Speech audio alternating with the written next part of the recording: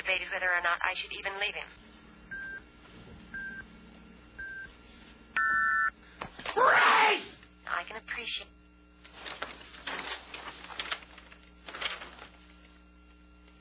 I don't trust this kid any further than I can throw him. Well, with your bad knee, Ed, you shouldn't throw anybody. It's true. What is so dangerous about a character like Ferris Bueller is he gives good kids bad ideas. Uh-huh. Last thing I need at this point in my career is 1,500 Ferris Bueller disciples running around these halls. He jeopardizes my ability to effectively govern this student body. Well, makes you look like an ass is what he does, Ed. Thank you, Grace. I think you're wrong.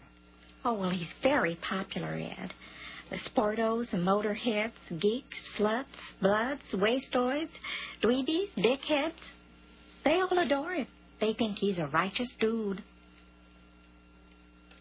That is why I have got to catch him this time. To show these kids that the example he sets is a first-class ticket to nowhere. Oh, Ed, you sounded like Dirty Harry just then. Really? Uh-huh.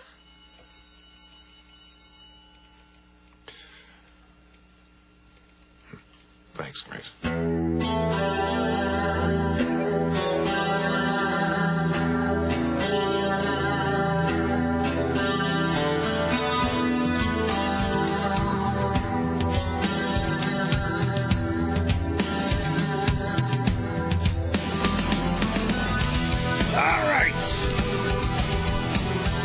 Turn me down ever so slightly. Thank you. Why, hello. It's 3 minutes and 18 seconds. I'm still very loud. Thank you. I think you might need to check the volume on your headphones. You're completely peaking normally. Okay, sorry. Never mind. They are good. All right, hold on. Try it again. Why, hello. There you go. Perfect. Flawless. What was I doing? Hello. Why, hello. It's 11 minutes and 38 seconds after the hour of 11, and this, whatever that month is. Is it November now?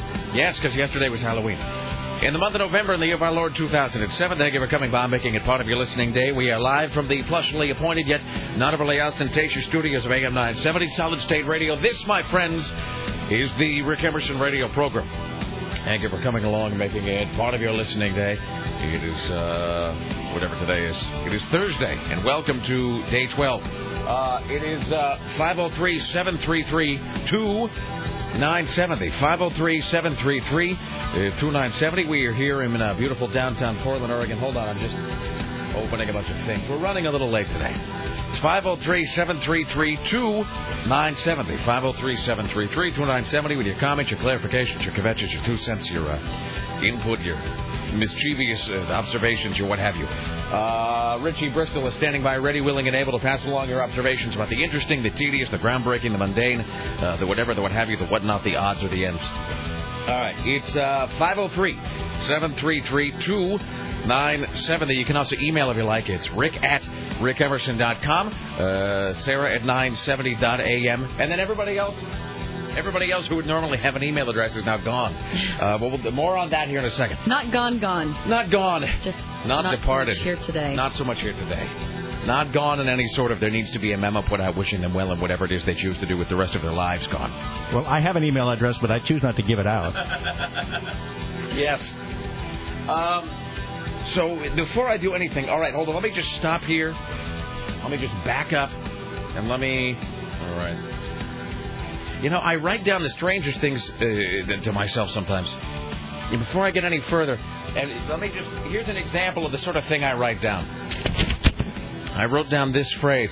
Can I just tell you this? I was sitting at my computer last night doing some work late, and this came up on some news site that I was going to, and it was so fascinating to me that I actually jotted it down. I didn't even click on the story. I'll actually tell you this. I don't even really know what story this sentence goes to. But this was a headline, and it wasn't on some weird news blog. It was on I think it was Yahoo News or something last night. This is a headline. This isn't my paraphrasing of it. It isn't some sort of artist rendering of the headline. This is the actual headline. Quote, Australia's opposition leader laments earwax eating video. Now, I'm not a very savvy man in the way of world politics. Maybe I'm not as continental as some, what with all of my world travel and whatnot. I don't really understand what kind of context you could put around this headline that would make it not weird. And in fact, it's so fascinating to me that I've actually never clicked on it. I didn't read the story. I didn't go to the story. I don't know the background. I don't know who ate earwax. You haven't seen that video? No. I mean, I've seen that. That's been on television. He was actually in the legislature or House of Commons or whatever it was. And he decided that what his constituents needed to see as a solid indication of my leadership is the consumption of wax out of one of my ear canals. So, is there video of him eating earwax? Yes. Oh. Fantastic. Okay, I'm totally going to that later. That's wonderful. And he was the opposition leader, so he wasn't actually elected to anything. Well, I guess he was elected to the House of Commons or whatever. Yeah. He's something. Anyway, so there you go. I've got that written down, so we'll talk about that later on. We'll watch it live on the air. Won't that be exciting? All right, it is the Rick Emerson radio program. Coming up today, we have a penis watch, Britney watch, Bush watch coming up later on as well. Do we still have the Heather Mills theme? Is the Paul McCartney's one-legged, soon-to-be ex-wife watch, or whatever the hell it is now? We sure do. All I'm right, actually so we looking got at it right now. So we'll just shorten that to Mills watch. So that's coming up in the noon hour later on. Coming up today around 2:30, we will be talking to punk rock icon and raconteur Henry Rollins. We'll be because he's at the Aladdin tonight. So we'll be speaking to Henry Rollins later on. And let me just tell you this: that's impressive. How'd you swing that? Because I'm me, baby. No, really, how'd you swing it? Scotty set it up. Okay. Let me ask you a question. Yes. Wasn't it you that had a very disastrous interview with Henry Rollins one time? Thanks for bringing it up. Way to psych him out, Bruce. Thanks so much. Thanks for getting inside my head on game day. And you want to go back to that well again? Thanks, Burgess Meredith.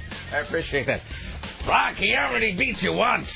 I was actually just going to say that this is 2007, and in 1996, and I still have it actually, and here's how long ago.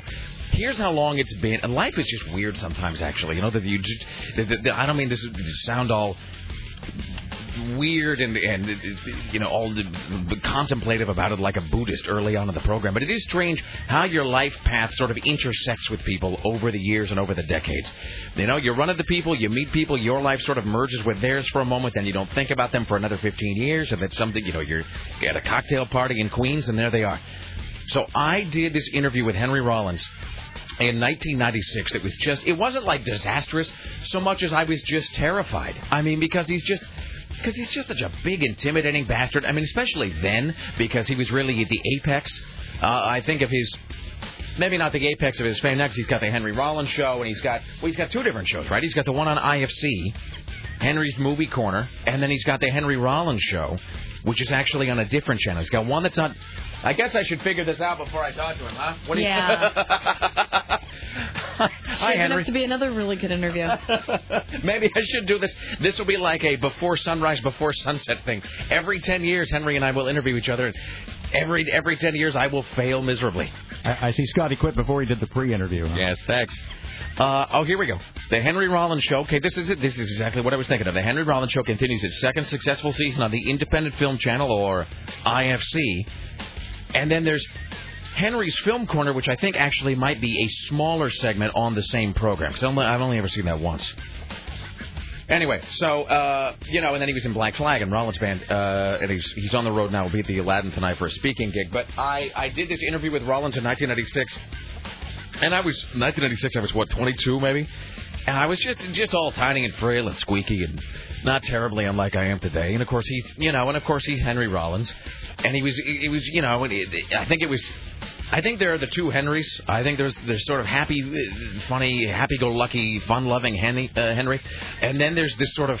I'm getting freaked out just thinking about the interview now. Well, you can just talk to him about Wrong Turn to Dead End. Can I? Yes, where a group of reality show contestants find themselves fighting for survival against a family of hideously deformed inbred cannibals who plan to ruthlessly butcher them all. Really? That came out this year. Straight to DVD?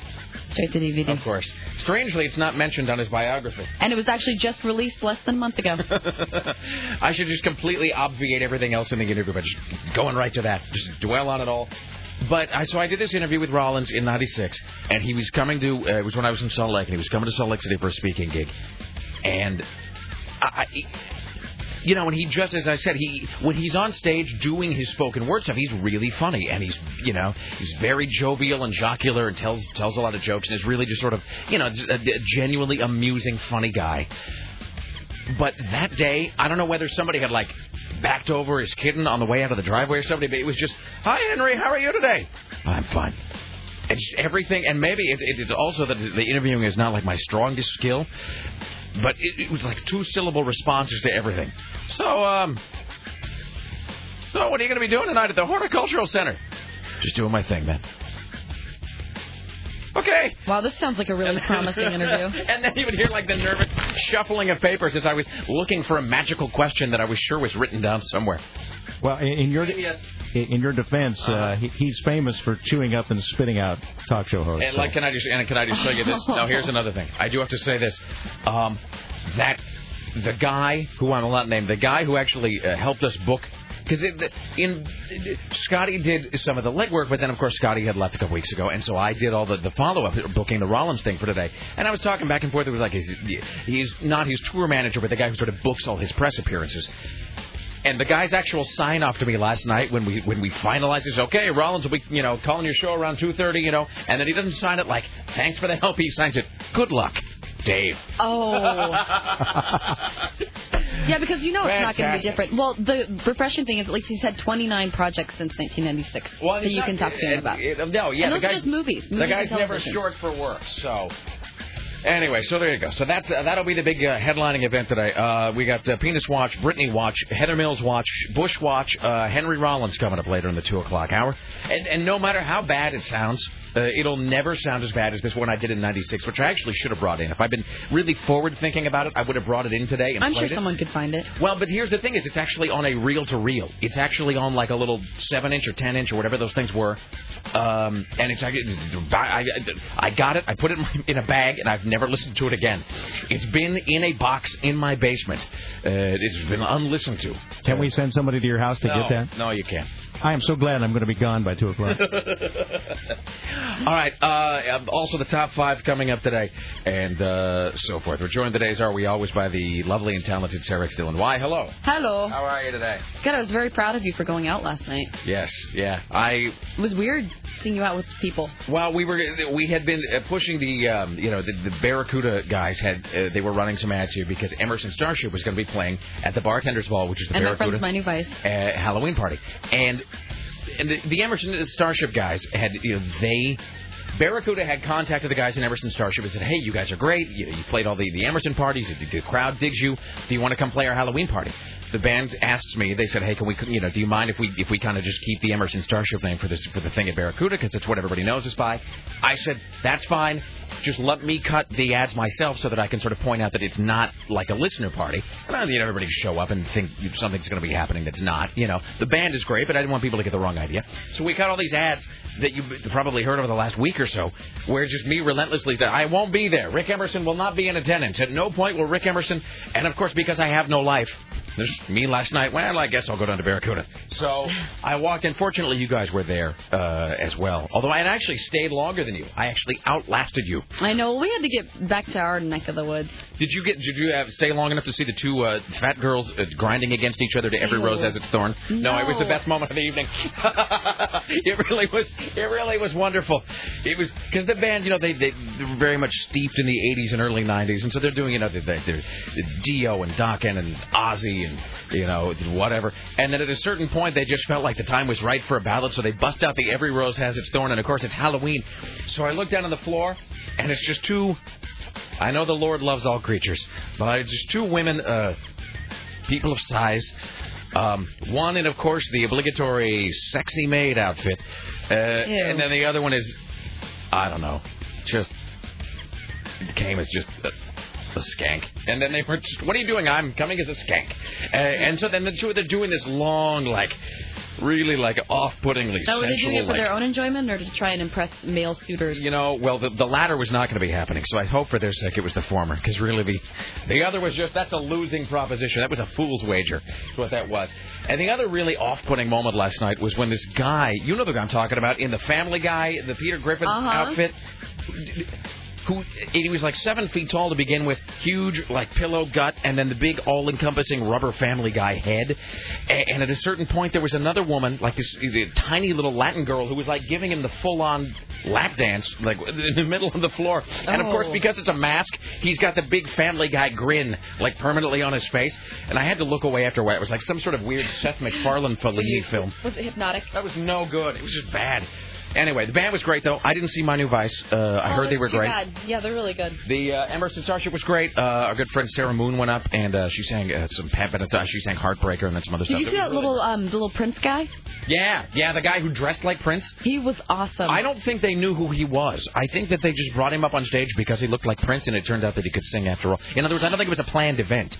He told me that it was because he's singing at Dante's sometime this next month. Yeah, and he does the whole Purple Rain. Then he must be the guy. I know no one cares about and this. He looks exactly like Prince. There was this guy at the Halloween party last night at Barracuda who was dressed like Prince, did a fantastic Purple Rain, and I think he is the same guy. Not that I go to karaoke a lot, but I think he is the guy that Clyde and I saw at Dante's one night do like the best Purple Rain, the best Prince that I've ever seen anybody do ever. So anyway, that was last night, and it seems like he's embraced it now. And I went home. No, he's zen with it. All right, working on the following stories for your edification today in the stead of Tim Riley. You've heard him chime in a couple times already today. I don't have the sounder. Wait, hold on. Give me just 1 second here, and I'll appropriately introduce everything. Oh, it's already going to be one of those days, I can tell. Hold on. Oh, for the love of sweet God. Well, never mind. Just imagine. Did you do show prep? Here we go. I did some show prep, but of course it meant that I wasn't able to. Wait, here we go. Ladies and gentlemen, please welcome the godlike former program director of the Rick Emerson Show, Bruce Agler. Hello, sir. I think maybe it should be programmer emeritus now. It's been so long. All right. Okay. Let me update that right now. I like using the word emeritus whenever I can. Anyway, not enough chances to use that. And I can't say that I'm sitting in for Tim Riley because I don't think anybody can sit in for Tim Riley. So I think I'll just say that I'm sitting in for Scotty J today. I don't know if you want to go around and tell everybody since that. He's no longer able to do it. Anyway, in addition to the aforementioned penis, Brittany, Heather Mills, and Bush watches, the Multnomah County Sheriff this morning, just in the last 45 minutes, has broken his silence. Dog the Bounty Hunter show has been suspended after he uses the N-word. And repeatedly, over and over. And I don't like that guy to begin with, so let's all just take a moment to savor how delicious it is when somebody horrible gets what's coming to them. And he was talking about his son's girlfriend, too. The guy's a dick. He's such a dick. I mean, he's such a bastard. You can just tell he's talking about, and he uses her name, I think. Oh, I actually haven't heard the tape, so. Oh, I've got it. I've got it all. I've got it right here, and it was vile. The National Enquirer kind of cleaned it up, but I actually went and gave it like another thorough going over, because it was still like so much that there was no way I would play it. So I went back and cleaned it up a little bit. I'm thinking of a great mashup between that and Alec Baldwin. Somebody ought to do some sort of a celebrity voicemail mega mix. You know that guy, right? The Dwayne the Dog exactly Bounty Hunter guy. About. Yeah, I never didn't not like him. I never did not like him. Maybe I don't know. I can't talk. Anyway, he never bothered me. No, But now he does. He's one of those guys, though, that you get such a bad. I hate to say this. You just get such a toothless redneck vibe off of that guy, and he just seems like a terrible person. He always has. I have nothing to base it on, but I got this whole thing that the camera just doesn't lie. I mean, people always say that the television lie and the camera will mislead you, but you know what? I don't think so.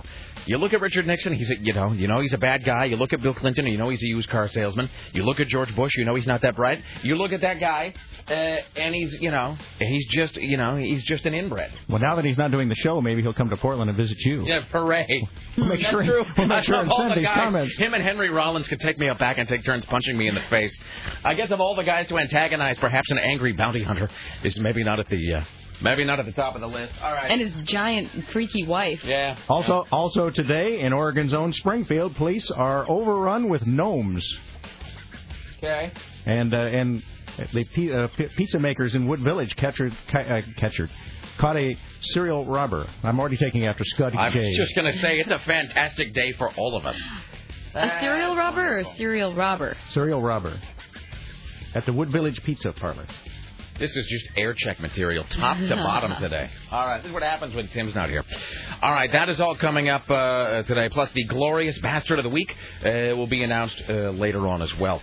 Before we do anything, and then we will break. Oh, I didn't even announce the CNN thing. That's the thing. That's why it's throwing me off my rhythm. Coming up later on today, we will talk to CNN radio correspondent Lisa Desjardins, also Rachel McGrath, who hates me, and we'll talk to, I'm assuming it's Ed McCarthy? I believe it's Ed McCarthy. We'll talk to Ed McCarthy today about the Fred Phelps, the Westboro church, which got hit with it. I think we have some sound from them, too. They got hit with that $2.9 million judgment yesterday. All right, so before we move on, and I just got to take a second here, because I know we traditionally run really late in the segment, but I do have to say just a couple of things. Couple observations from yesterday. A, I do believe we have once and for all definitively solved the question about whether, what's his name, Lardass Hogan from Stand By Me was in fact a camp counselor at either West Wind or Howard camps. We now have this. Rick, daily podcast listener, so apologies for being a day late, but because I said yesterday that we weren't going to end the show until we solved it. And by the time 3 o'clock it rolled around, we just didn't know for sure. It says, but there is confirmation that Andy Lindbergh, who was a Lincoln High School graduate, as was Matt Groening and Elliott Smith, was in fact a camp counselor at Howard, Oregon's premier outdoor school for the shaping of 6th grade minds. I went to high school with him and did a stint as a counselor myself for UniCredit while he was teaching at the camp. Said until your show, I was not privy to his work with Captain Bog and Salty, and I think I will choose to remain blissfully unaware of his efforts to educate the children about the dangers of long-distance sea voyages. Okay, so the guy who played Lardass in Stand By Me then was a camp counselor both at Camp Howard and at Camp Westwind. I've now got independent confirmation on that. And now he just moved to New York, but he was part of the Captain Bog and Salty thing, which is like some pirate group for children. So that is bit of business 1 from yesterday that I can now check off the list. Bit of business 2 is this. And I want you to write this down, because this is one of those things that everybody's going to be saying in like 3 or 4 months, and you can say that you heard it first on the Rick Emerson Show. Zombies, ladies and gentlemen. Zombies are the new pirates. Zombies are the new pirates who were the new ninjas, who were in turn the new monkeys. So there you go. In case anybody asked you, because when everybody was about monkeys, we were talking about ninjas. When everybody was about ninjas, we said pirates. Now pirates are done. It is all zombies all the time now. Well, I think that was pretty apparent seeing anything that anyone. I was shocked whenever I would see a girl not dressed as a zombie this year. Your costume stands out for its lack of zombie. Every single person I know, God love all of you, but everyone was a zombie. It's like, you know what? I have this innovative idea. I'll dress as a zombie. And it's like girls who, with their boobs hanging out, and then they're like, I'll smear some blood on their faces. Nah. Of course. All right. So in case anybody asks, that's what the new thing is now. It's all zombies. But the question is, where are we going to go from there? There is nowhere to go. Oh, there's places to go. Laura and I sat and we spent like a good 4.5 minutes of our lives that we will never, ever, ever get back trying to figure out the follow-up to zombies. And we came up with nothing. So that's it. Final thought before we break, and then we'll do a little thing. We'll come back with Lisa Desjardins, Ed McCarthy, Bruce Agler with the Ministry of Truth, and for Tim Riley today. Yes. We'll come back with all of that stuff. Final observation, and it is based on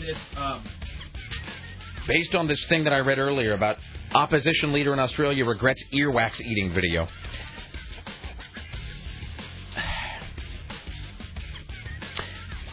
How do I put this?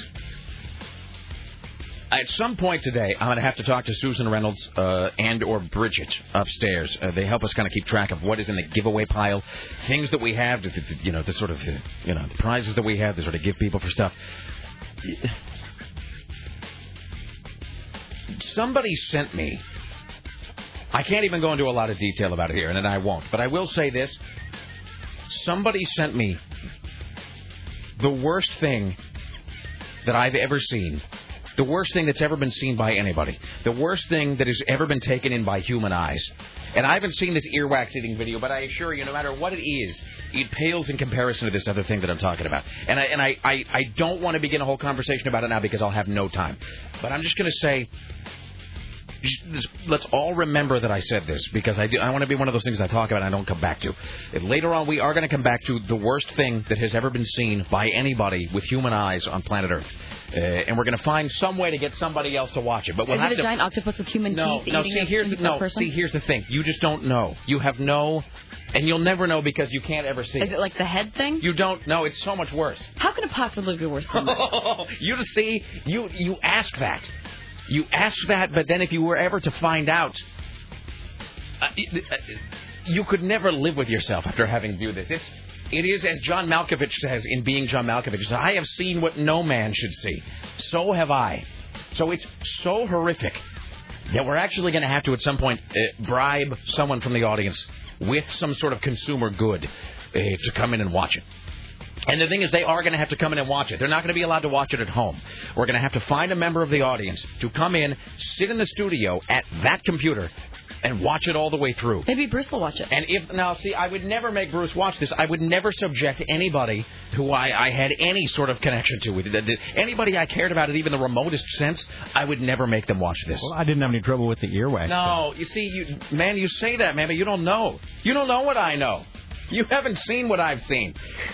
The earwax video did sort of prompt this whole discussion I was having with Cord and Fatboy about it last night, though. There is this video on the net. It's nothing illegal, It's nothing you're going to go to jail for watching. No beheadings? No, there's no beheadings. It is not. Is it sexual? It is not. Well, I suppose that depends on how one defines sexual. It is not a crime of any kind. In other words, it's not a filming of any sort of crime. Not like a guy getting shot in the head or something. It's not like whatever. Because, those were all over the net for a while. It's nothing like that. Well, is it real or is it something It's real, up? dude. It's so real. It's so real and so wrong. And have you seen it? Or I've seen it. I've seen it, and I got to tell you this. The video is about... The video is, I guess, I would guess around 60 seconds long. I made it 8 seconds. I made it, and it's like one of those things at Disneyland. Is it like a giant caterpillar thing? Here's what it's like. It's like one of those things at Disneyland where you grab the metal handles and then they just turn up the amperage and you see how long you can hold on before you just have to hit the eject button. I made it about 8 seconds, 9 seconds into this, and I just had to look away, and it was all I could do to, hold up my hand and shield the screen from my view while I scrabbled around with the mouse like some sort of demented cockroach trying to get the computer turned off. You could devise some sort of bull riding competition. That's what I'm saying. So I am trademarking this bit right now. Rick Emerson's video endurance contest. And so we're going to have some listeners come in, but the deal is you're going to have to watch it all the way through. And I think you're going to have to send a release of some kind before you do it.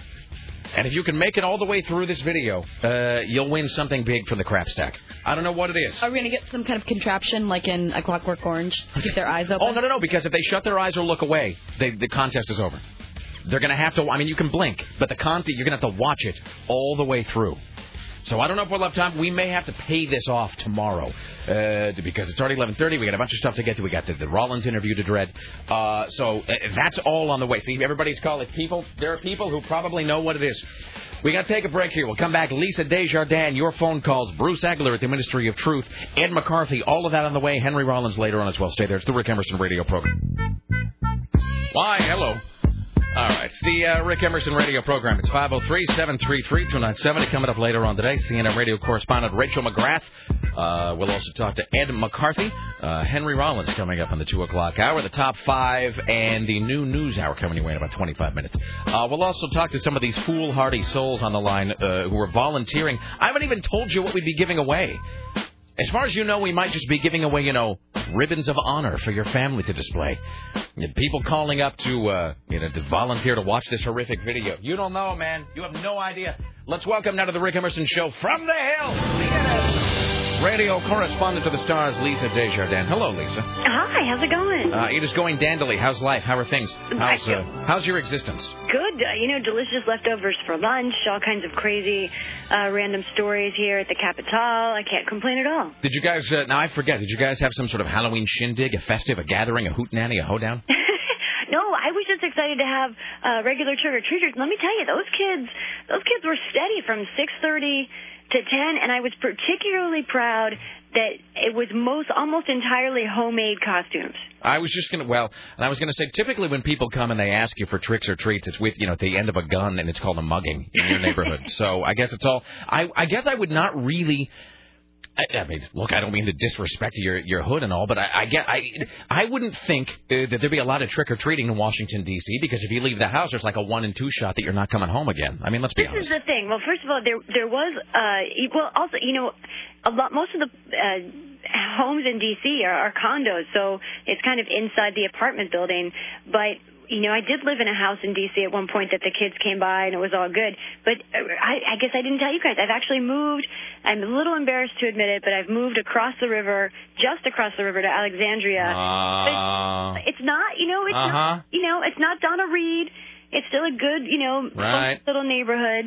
Now we're going to get the big speech, but look, just because we signed with a major label, we're not selling out. I mean, we are as indie and as street as ever we were. So indie. We are so indie. And look, and I knew that you guys had moved to a different house, but I thought you were sticking true to your D.C. roots I really there. wanted to, but last year we really did have a pretty bad crime year, and Jason, honestly, just doesn't feel like the district is safe. I have no problem. I'm happy to. I'd like to go to Baghdad, so it's no problem for me. But he really feels like it's not safe. We had some friends who were really badly hurt, so he's just nervous. Oh, thanks for throwing in the friends who are badly hurt. Now I can't make jokes. Now I can't poke fun at Jason. Why do you think I did it? Exactly. Thanks for denuding me right away. I appreciate that. Right.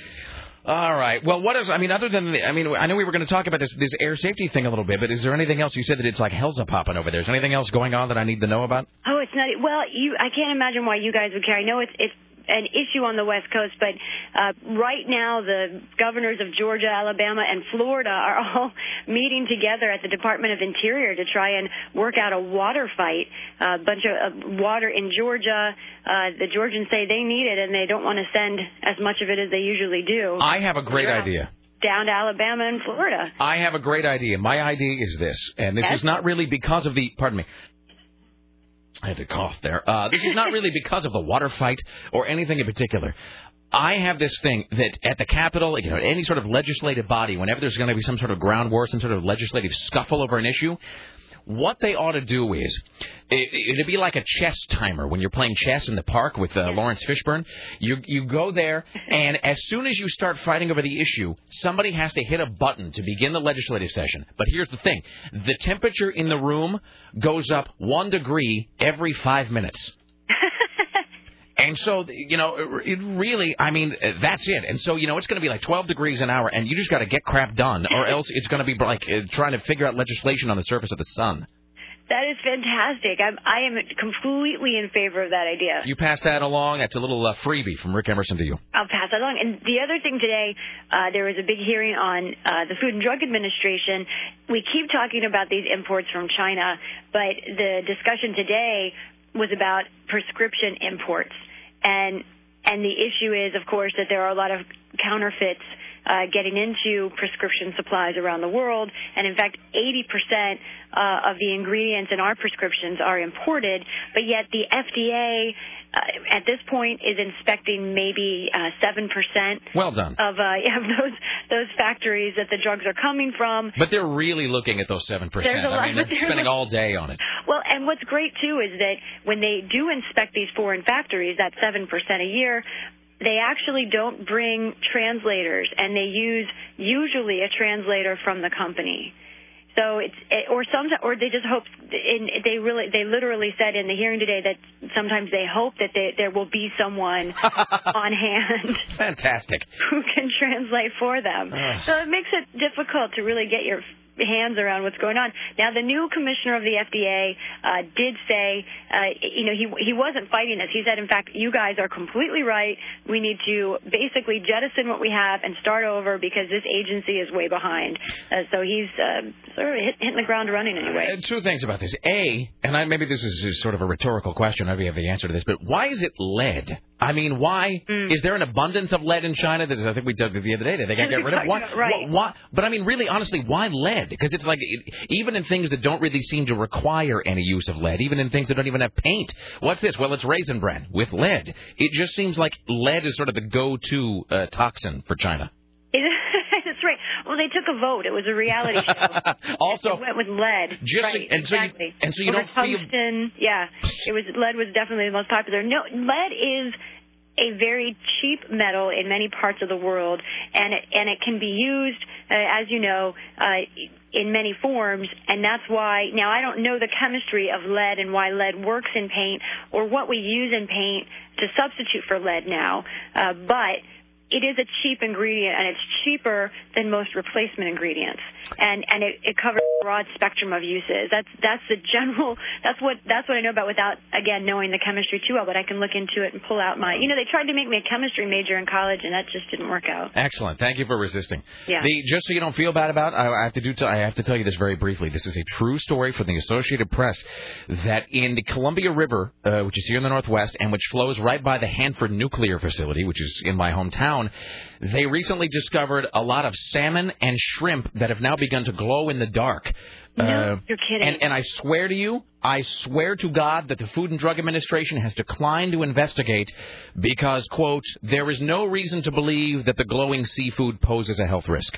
No. I swear to Christ, I am not making it up. We had it from the AP the other day, and it was from my hometown, so that's why it sort of stuck out. So, just in case you're looking for other things to be freaked out by. Wow. Well, I feel a little better now because in D.C. in the Potomac we have fish that are now many fish actually that now have female and male. Sexual parts. Sort of the Jamie Lee Curtis of the fish right. world. This is our drinking water. So yeah. So well, that's okay. What's a little hermaphrodism between friends? Right, exactly. Maybe that's the way we're all going to mutate anyway. Well, let's not think about that just now. All right, and then I know real briefly because we're kind of over time here. There was what is apparently I didn't even want to look at this because it was kind of freaking me out. I love this. I love that, quote, other safety problems occur at airports far more often than are previously recognized, including near collisions. So I guess this is just one of those things. Is this NASA or is this the FAA? Well, it's both, actually. Well, I'm sorry. It is not the FDA. It is NASA, but it's NASA touching on the FDA's main area, really. They did an anonymous survey, essentially, of pilots, asking them how many near collisions they'd had, how many incidents with birds, safety problems, essentially, that they'd had. And they promised the pilots that they would remain anonymous. Uh-huh. And the results were that, for instance, near collisions midair were twice as high in this survey as has been previously reported elsewhere. And likewise, many other hazardous situations came up at multiple times what they've otherwise been reported. NASA decided not to release the survey, saying, no, of course not, essentially that they were worried people would lose confidence in the airline industry. So at least they were honest about it. And defending his agency, the head of NASA yesterday, Michael Griffin, said that he thought the results just were too high to be reasonable, that he questioned the survey itself, but it was led by a woman from Stanford and other people who know what they're doing, so there's all kinds of questions about that. Anyway, the bottom line is the full survey will be out sometime before the end of the year, and we'll get a sense of what NASA heard, but they're going to essentially erase the names of any of the airlines so that you can't tell if there's one or two airlines that have comforting blackout marks. You won't be able to know what are the airlines that have particular problems. You'll just kind of know there's some airline. Just go back to being the luck of the draw. Yeah, right. Exactly. All right. Thank you, Lisa. As always, it's a pleasure. Are you on tomorrow? Yes, yeah. All right. We'll talk to you then. Enjoy the rest of your day, sister. Great. There you go, Lisa Desjardins, ladies and gentlemen. All right. My apologies in advance to Ed McCarthy, who I think was beeping in a little early. Now, there he is. Fantastic. A lot early. We'll get to Ed McCarthy in just a second here. Let me get a couple of these. Hi, you're on the Rick Emerson radio program, sir, madam, as the case may be. Well, this is Penelope. Hello, Rick. Hi, Penelope. How are you today? I'm very well, thank you. Now, Richie, this is so great. Richie has typed on the screen, Penelope, and then in all caps, wow, hot chick. Is this true? Are you, in fact, a wow, hot chick? I am, actually. Rich is going to teach me how to do the splits.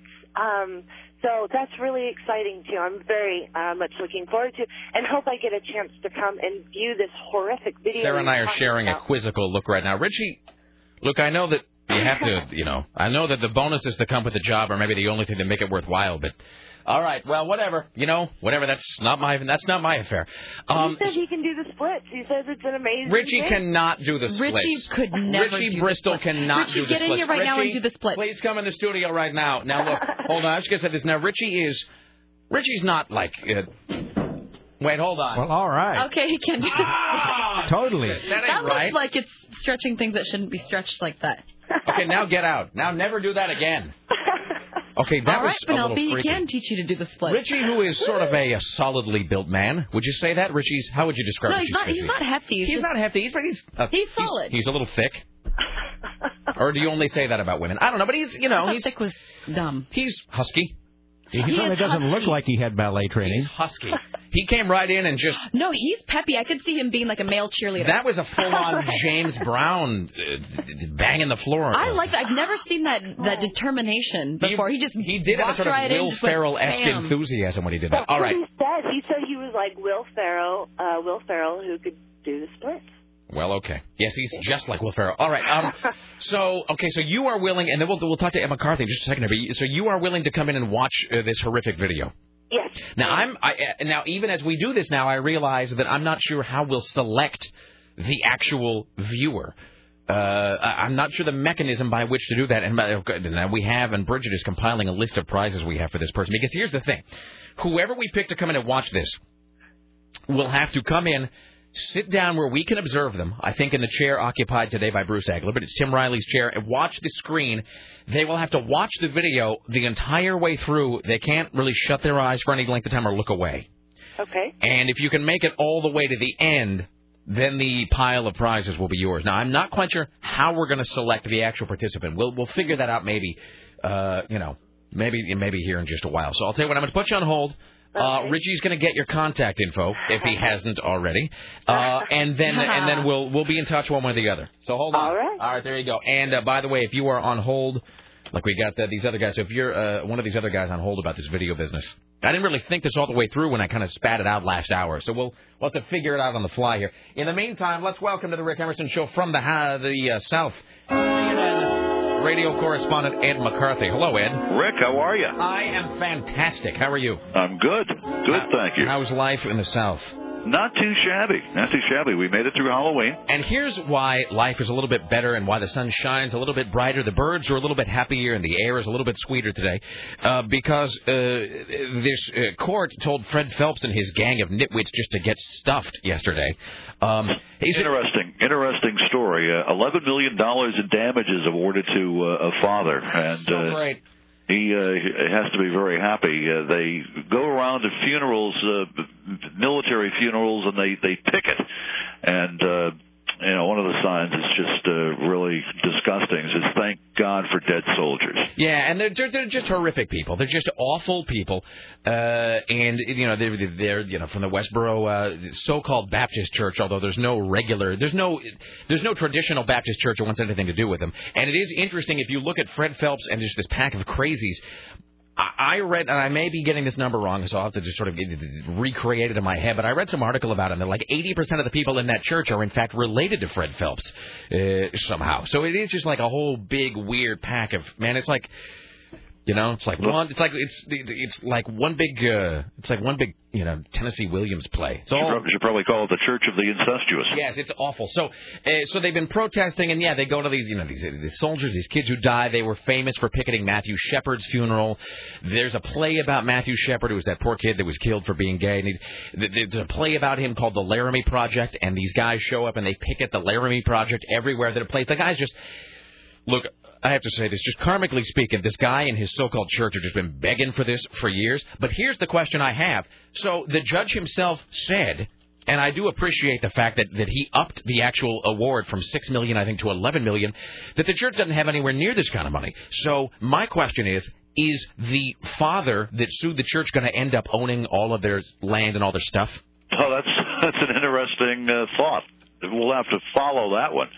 That's true. If they don't have that much, they'll get them for whatever they can. I mean, they're going to have to clearly file bankruptcy, but I know it's not without precedent because the Southern Poverty Law Center has done this in the past, where somebody will sue, like some white Aryan nations group or whatever, and they won't, they'll have to forfeit it, and then the family ends up owning, all of this weird Nazi property somewhere. So it would be nice to think that they would end up owning Fred Phelps' house, and then they could just kick him out. Yeah, they say they only have less than $1 million in assets, the church. And so is this going to be the inevitable series of appeals, or is it, or is this the end of the road for this?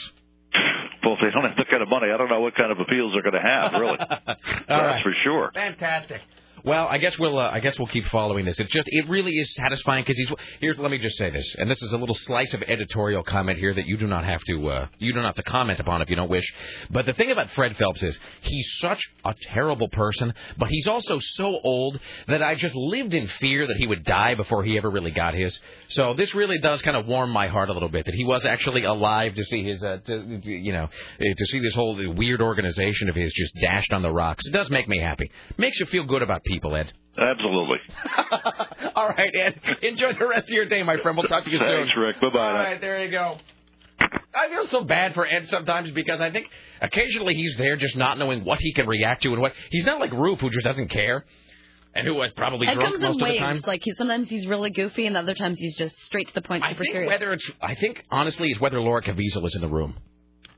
That's just a theory. Laura has been super nice this whole week. And we want to say hello to her because we know that they listen on the podcast down there. So I will say that I do suspect that sometimes... I really enjoyed chatting with her. I think sometimes when Ed's on the phone with me, he's all alone. There's nobody there monitoring him, and he's had several cream dements, so he'll just say whatever's in his head. Is that why you keep saying that Rachel McGrath hates you, so that way it gets back to her and then she'll feel bad and start being nicer to you? I think we all know that's not going to happen. But occasionally I think Ed's on the phone and Laura is sort of like peeking over a cubicle wall at him, and that's why he has to temper his remarks. So they're in the same building? Yes. Yeah, he is in Atlanta, so that's right. Yeah, they're at the CNN Center. Yeah, he works in the same complex as she does. Okay. But I don't know where he is. It seems like the CNN radio section of because the CNN Center is where it's all located. Well, I mean, it's probably like how it is at a television station where the people who do all the booking and the people in charge are in the middle of the room, and then everyone else is kind of around. And of course, if all of the CNN organization is there, which they are for the most part, it seems like the radio people would probably be in one area, kind of apart from probably one little closet down in the basement and in the corner, knowing the way they treat radio anywhere.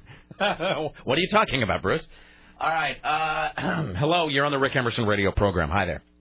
Hey, Rick. Hey. I'm one of those stupid folks that's willing to volunteer to see your silly movie. So whatever.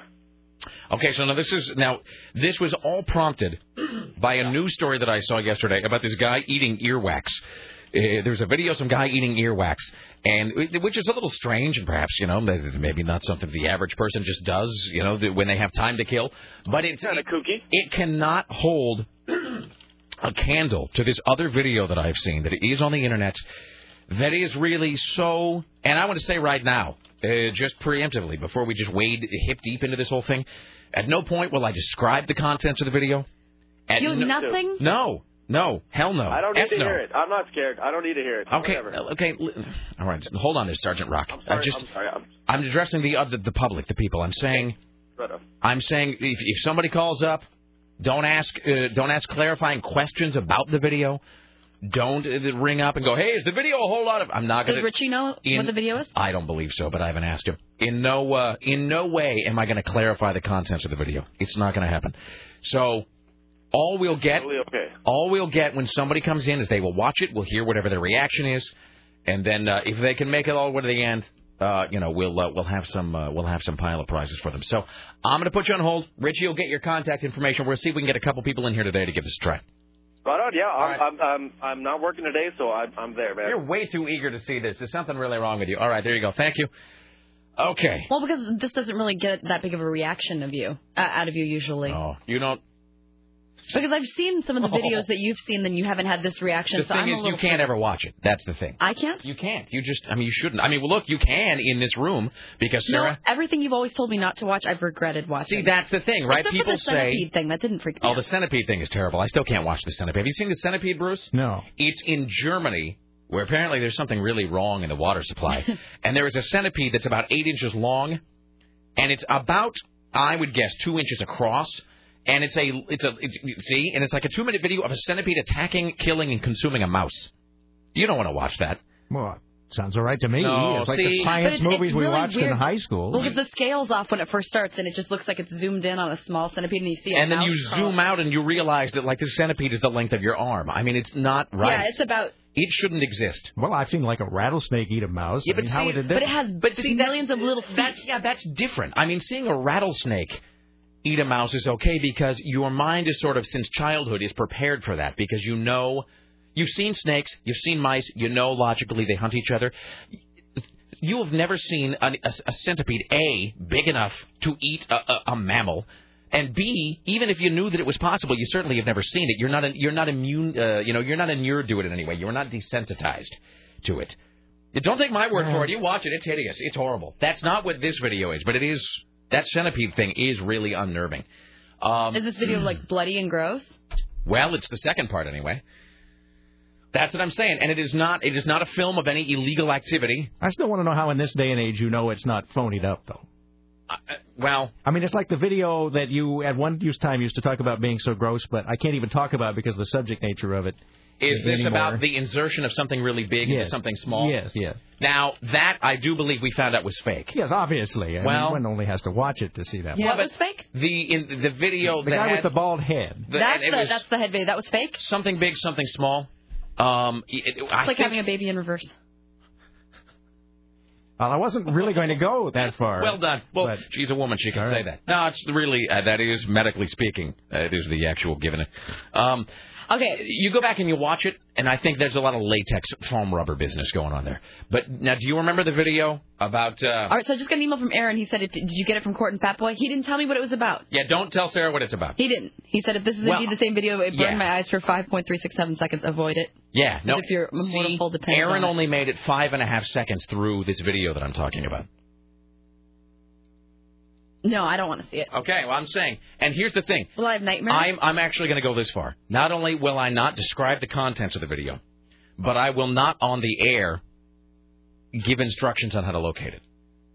I will not give a URL. In other words, in an on-air sense, it's going to be completely undescribed. It's going to be a complete featureless, textureless blank on the air. So there you go. Think on that. We'll do one more here, and then we'll take a break. Come back with Bruce Agler in for Tim Riley at the Ministry of Truth. Hello, sir. Hey, guys. How's it going? What's up? This is Jesse from Red Hot Pistol. Hello, sir. Hi, Jesse. Hey, so on Saturday, I was working at the bar I work at, and we had to dress up for Halloween, and our new cocktail waitress was there, and she had a really good costume. She's dressed as a nun, and I asked if she had made it herself or purchased it, and she starts telling me, she's like, oh, no, I had this from before. Me and some friends had a soapbox racer, and we were the Popemobile. Oh, was this Amanda? It was Amanda Hug and Kiss. Yes, yes. That is one of Sarah's many hot friends. Yes, Amanda's very hot. So that was the entire purpose of this call. You had nothing really to offer. You simply wanted to call up and hit on Amanda over the air. Well, yeah. Pretty much. Well done. She is a single lady. Fantastic. Well, yes, well, very nice. well done, sir. Oh, also, we've got a show tonight, so Sarah, can we start your place afterwards? Funny guy. Yeah, all right. Just tell whatever band is there to move over. All right, I will. All right, thank you. Bye now. All right. That's funny. I'm sorry I stepped in this punchline there. All right, let's take a break. Bruce Agler, are you preparing news for us? We are more than prepared. Fantastic. I have 2 hours of news for you. Excellent. We'll come back after this. We will begin the AM 970 noon news hour. Coming up later on, we'll talk to Rachel McGrath, Henry Rollins in the 2 o'clock hour, and the glorious bastard of the week. You stay there. It's the Rick Emerson radio program. Don't go anywhere. It's the Rick Emerson radio program. 503-733-2970. 503-733-2970. All right, so God bless Bridget from upstairs. So here's what we now have, as she's put it, for the poor soul who chooses to try to endure this video. Has Bridget seen the video? No. No, and Court and Fat Boy tried to make Becca at KUFO Promotions watch it. And I think at about the 2.5 mark, I think she actually screamed like a girl and ran from the room. So I'm just saying. Aaron only made it 5.5 seconds. See, now part of you wants to watch it. Well, of course the part of me wants to watch it. Let me now address that part of you, Sarah Dillon. You do not want to watch it. You don't. Look, there are just certain things that cannot be unseen. There are certain things that no Control-Z will ever get rid of in your soul. Oh. That's all I'm saying. Yeah, like the Anna Nicole Smith holding her dead son picture. Wait, it was so much worse. Yeah, I didn't look at that. I chose not to see that. You have no idea. Yeah. Here's what we have. We have a PSP game, SOCOM U.S. Navy SEALs, Firestorm Bravo 2. A copy of Smokin' Aces with Ben Affleck on DVD, and some sort of black T-shirt with a marijuana reference on the front. That's what we were able to kind of dig up. Plus, pride and honor and esteem and so forth. All right, so we'll get some more qualifiers for that here in a few. Ladies and gentlemen, at the Ministry of Truth, in the stead of Tim Riley, it's Bruce Agler. Time for the Rick Emerson Noon News Hour from AM 970 Solid State Radio. And now, from the Ministry of Truth, this is Tim Riley. Breaking news within the last hour. Hello. Is this actually breaking news? Well, wait, hold on a second. Well, hold on. I wasn't prepared. Oh, I didn't know there would be breaking news. Breaking news right off the bat. Okay. Breaking news within the last hour. Multnomah County Sheriff Bernie Gistu. Is that how you say his name? Gistu? You're not speaking to me, are you? Yeah. Sure. All right. Anyway, he has broken his silence regarding that preliminary report released earlier this week, which suggests he lied to the public about decades-old sexual abuse case involving the former Governor Goldschmidt. Wait, so he's... Are you aware of this case? Well, this was... I know the Goldschmidt thing. That was the thing that the Willamette broke. Right, and that was, that the Goldschmidt was... getting it on with some... banging a 14-year-old girl, yeah. Okay. Can I just say this, by the way? It's fantastic that about 40 seconds into your stint here, filling in for Tim, that you've already just sunk to our level in terms of your news lexicon. Well, we're at the home of Ed Murrow. I mean, yes, what's better, Ed Murrow and Ed Till? Yes. What better place? Okay, yes. So anyway, Gistu was Goldschmidt's driver. Right. So it's assumed that he must have known all that was going on. Ferried him to and fro. And he has always denied that he did, and so because he's been lying about it all these years, if he was, I should say, then that would disqualify him from being a law enforcement officer. So that's this whole deal. That's the basis of this whole deal. So now he's come out today and said he is going to reveal all and say why he refutes the investigators' misinterpretation of evidence. And he says that the report is false and misleading, and he has especially criticized those of us in the mainstream media, especially I think the Tribune and the Oregonian. Yeah. However, here's what he actually said. So see if you decide whether he actually did say anything this morning. And so maybe this doesn't count as breaking news. Even as an elected official, I am entitled to some basic due process of rights, including a fair and objective administrative process free from the taint of sensationalized reporting. So today, I respectfully decline to answer any questions relating to this pending administrative matter. Busy focusing on being free from taint. So that was this morning's big news conference. He was going to reveal all, and he said he will refuse to answer any questions. Well, that's great. All right. Oregon's own Springfield is overrun with gnomes. Yes, a number of gnomes have taken sanctuary at the Springfield police station. You know what's weird? Can I just say this? In my head, you sound like almost a perfect hybrid of Dave Paul and Bob McNabb. I don't know why that is. It's sort of taken me out of the... Well, I take that as a real compliment. No, it is. No, it's a fine thing to be told. It's just kind of taken me out of the moment because I keep thinking how you are some weird buttery blend of the two. Has anybody heard from Bob, by the way? I am assuming Bob McNabb is just off carrying a broadsword around and wearing We should have him in here today. I don't know. I think Bob is officially retired. He was officially retired 10 years ago. I will say this. We could round him up. When I went to Scotland last month, there was, again, not to say that all the Scots look alike, but when I was I was taking like a bus at one point from Inverness to Loch Ness, and the guy who was our bus driver actually looked and talked a staggering amount like Bob McNabb. He just had that. It was very much the same cadence. I don't know whether it is like a Scottish thing. And obviously Bob's not from Scotland, but maybe his family is. I don't know if it's some sort of thing that's particular to that culture, sort of cadence and a delivery that they have. What do you think I have then? Well, you know what it is? I'm 1/4 Scottish myself. It's the way that you inflect. Your inflections are a lot like Bob McNabb, who was, in fact, the first news guy in the show way back when. So. Yes. All right, I'm sorry, I didn't mean to interrupt. Go ahead. Oh, that's right. Back to the gnomes. Overrun by gnomes. Don't think Bob McNabb has anything to do with gnomes. No, probably not. You're aware of what a garden gnome is, right? It's like the little porcelain thing that what's-his-name breaks in the full Monty outside the window while the guy's doing the job interview. Something like that. Somebody apparently collected 75 lawn ornaments from around town. Now, again, we're talking about Springfield, Oregon. And then on the night of October 17th, placed them meticulously on and around the lawn of just one house. Among the plastic and porcelain geese, deer, and frogs, see, it wasn't all gnomes. There were also gnomes, such as a weather gnome outfitted with a rain gauge. So police are trying to find the rightful owners. We need to get them out of here, Captain Richard Harrison said. Did he say it that angrily? That's exactly what he said. Did he say it with like a weird sort of curious rage to his voice? Every time I leave my office, they're sitting in my chair, working on my computer. I can't seem to get rid of the darn things. That's what the captain said. And then the shooting began. Hi, Sarah. How you doing over there? Woo. Oh, by the way, this is freaking me out. There'll be a public viewing on Tuesday. Of the gnomes? Of the gnomes. All right. If you come and can identify it, we're more than happy to let the gnome go home. He said that too. No place like Nome. No place like Nome. If they aren't picked up, the gnomes will be sold at auction. Well, gnomes are that thing. It's almost become a cliche at this point. Gnomes are those things that people always pick up, and then they'll travel them all around the world and take pictures of them in exotic locales. Well, that was like a Travelocity commercial, yeah. Well, but it was based on a real phenomenon. It was a thing that sort of happened for a while in the 80s, that some guy's garden gnome would vanish. And it's weird to think that there is a factory somewhere that does nothing but make garden gnomes, kind of like how there's a factory somewhere that does nothing but make pink flamingos. You just don't ever really... That ought to be an episode of How It's Made. They ought to do or John Ratzenberger on that Made in America show. They ought to do some visit to a pink flamingo factory at some point. Maybe the guy with the Bad Jobs show. I love that show. Mike Rowe. That's a great show. I love that guy. He did a great one. There's an episode of Bad Jobs. Can I just say this? We are living in a golden age of sort of pop culture documentary television.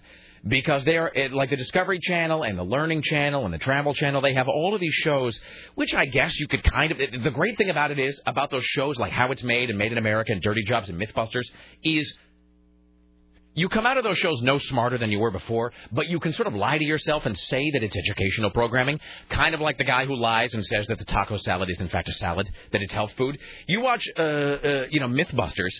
I was watching Mythbusters the other night. What do they do? They were doing myths from the movies, and so they were actually recreating the end of Jaws, where Roy Scheider puts a bullet into the scuba air tank and the shark explodes. And so they just did a whole 22 minutes of, like, different calibers, different size air tanks, constructing fake sharks, and just blowing up tanks inside the mouths of fake sharks to see if it was real. And I'm sitting on the sofa just stuffing Pringles into my mouth and thinking to myself, I'm so glad there's educational programming on television. And you could just absolutely lie to yourself and let yourself believe that you are becoming smarter by the minute. It's a great time to be alive. Mythbusters has become such a big deal that Hollywood is now stealing back from Mythbusters. The whole plot line of CSI about 2 weeks ago, they did the Mythbusters and used the exact same technology that the Mythbusters guys did about whether a motorcyclist could get his head blown off if he was next to a truck when the tire blew. Oh, that's fantastic. And they actually used the exact same, Gus Grissom there in Las Vegas devised the same machine that the Mythbusters guys devised. CSI kind of steals from everywhere, too. I know that I'm more than once, and I'm not like a big CSI fan, but I've seen CSI a few times, and more than once. I love that show. Yeah, that's a great show. I've tuned in, and one of these days, that is a show that I got to catch up on sometime. One of these days, I'm just going to sit down and over like the course of a few weekends and try to get the entire CSI run done. But they put a lot of urban legends into their show too. Like the thing about the scuba diver found in a tree after the forest fire or whatever. That I saw that was on an episode of it. So those guys are great. They've Homicide first started doing that, and the CSI has really taken that ball and run with it. CSI is great. CSI Miami is pretty good. CSI New York not so much. Let me just take it. Is that the one with Jesus. Isn't there CSI Vegas? Well, that's CSI. That's the regular CSI. Okay. Which is the one with David Caruso? That's Miami. Oh, okay. God, his one-liners just kill me. He's terrible. He's a terrible actor. So bad. He was never good. That show is pretty good. It's not as good as regular CSI. He was never good. He was never even, look, and I know that I'm a lone voice in the crowd on this, but David Caruso was never even good on NYPD Blue. It's just that he has he only has one delivery and one way of acting, and they just wrote NYPD Blue around his one delivery. Right. He just stands there and sort of broods. Yeah, and that's why he seemed great on NYPD Blue, because they wrote to his strengths. And you could tell as soon as he started doing, like Jade and whatnot. Not like anybody looks good in Jade, but you could tell that he just had there was just zero, just nothing there. So, all right, so we've got this email says, Rick, about this video. Will watching this video require an empty stomach, or will it just destroy your soul? I would say yes. And yes. Yes for both of those. Don't eat lunch before you come down. Also, yes, it will destroy your soul, your heart, your brain. Rick, I would love to participate in your video endurance test. Let me know. I have tomorrow off, so after watching whatever you've got, I'll have the afternoon to hide under my covers and weep. All right, take a bucket. So if you would like to participate in this, I was talking to Susan Reynolds upstairs about it. Here's what we're going to do. We will take some applicants. I'd like to do this today. It may actually go into tomorrow, depending on whether or not anybody today sort of successfully navigates the entire video. So if you'd like to participate in this, what we'll do is just do me a favor. Call this number. It's 503-733-2970. 503-733-2970. And what we'll do is, Richie, let's amass. You've got a couple in there already. Let's get it up to 7 or 8 folks that are interested, and then we'll randomly pick 2 of them. And we'll have 2 folks come down today. But you got to be able to do it today in like around 1 o'clock or so. So it's 503-733-2970. So we've got this kind of a pile of stuff over here for. We'll take a random couple of people, bring them in, and if you can make it all the way through the video to the end, you'll win this pile of stuff. Here's Bruce Agler in the stead of Tim Riley. Are you familiar with the town of Wood Village? Do you know where that is? Is that a euphemism for something? No, it's a town. If you're heading out 84 towards the gorge, isn't that where the outlets are? That's Troutdale. If you're going towards the gorge. Wood Village is where the Walmart is, along I-84. Is it by, no, I got nothing. Wood Village is where the Greyhound Park used to be. Oh, yeah, okay, yeah, I do know where that is. All right. Well, observant employees at the Papa Murphy's in Wood Village helped capture East County's most wanted bandit yesterday. You know, bandit's not really a word you hear a lot anymore. You hear like thief, hooligan, thug, criminal. My friend's dog's name is Bandit. Really? I admit I stole it from the Oregonian. Bandit is sort of a quaint sort of a... So thank you to Brad Schmidt in the Oregonian for the word bandit. Thank you, Brad. I guess. Anyway, surveillance photos released earlier by the police show that this guy has robbed at least 6 businesses in the past week. He only hits pizza places and tanning salons. Do you have any idea why somebody would want to hit pizza places and tanning salons? Wait, hold on. It seems like there ought to be a funny answer here somewhere. Pizza places, tanning salons. No. All right. Well, I was hoping you'd have... Oh, wait, so there's no resolution? Now I never get to know? Well, I don't know why you were going to reveal some sort of... This is like I thought it was going to be like an Encyclopedia Brown thing. At the end, they have a lot of cash? Yeah, that you'd like turn over the story at the end and go, because Sally realized... Well, let's explore it some more. He's hit the Papa Murphy's in Woods Village twice. This was the second time. Figaro's Pizza in Troutdale. The Cabana Tan in Fairview. Now, you know where that he's hitting tanning places. Now, is he a white man? He looks like it. Maybe he's trying. He looks kind of like that. Maybe he's trying to change his appearance. That guy that you had on your website for a long time. Maybe he's Marshall Bickford. He looks a little bit like him. Oh, Mitchell Bickford. Yeah. Okay. No, perhaps he was trying to alter his appearance and to look less cracker-like. That's just a theory. I don't know. Anyway, he actually hit the same Papa Murphy's on Monday. He caught the employees off guard on that day, but they were ready for him when he came back on Thursday. They saw him sitting on a bench looking around. Then he came into the store. He was actually sitting outside, and they say, "Isn't that the guy that robbed us the other night?" This looks exactly like the guy who violated that 92-year-old corpse the other day. Oh, well, I don't know that we'll attribute any more crimes to him. I'm not saying he did it, but I'm saying maybe they know each other somehow. Maybe they're friends socially. So according to Deputy Travis Goldberg of the Multnomah County Sheriff's Office, this time the employees chased after him and got a good vehicle description and called it right into the cops. Fantastic. All right. Dog the Bounty Hunter. You already talked about how you don't like him. No, well, look, it's not like he, it's not like he ever came by and took the last piece of pizza or anything. Now you're backing off because you're afraid he's going to come. I'm saying I don't know anything about him except what I have seen on television. But somebody calling on the phone? That's not me. Hello. That was Richie, I think, just now. Oh, wrong side, Richie. No, there's no line picked up. Is Bruce's computer up? Yeah.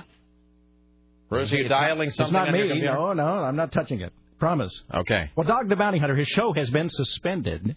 Suspended? They just stopped producing new episodes? I don't know about that. They're never going to put it back. They're never going to reinstate it. Yeah, because this is like the second time. Because remember, he got arrested in Mexico, and they wouldn't let him out of the country. Right.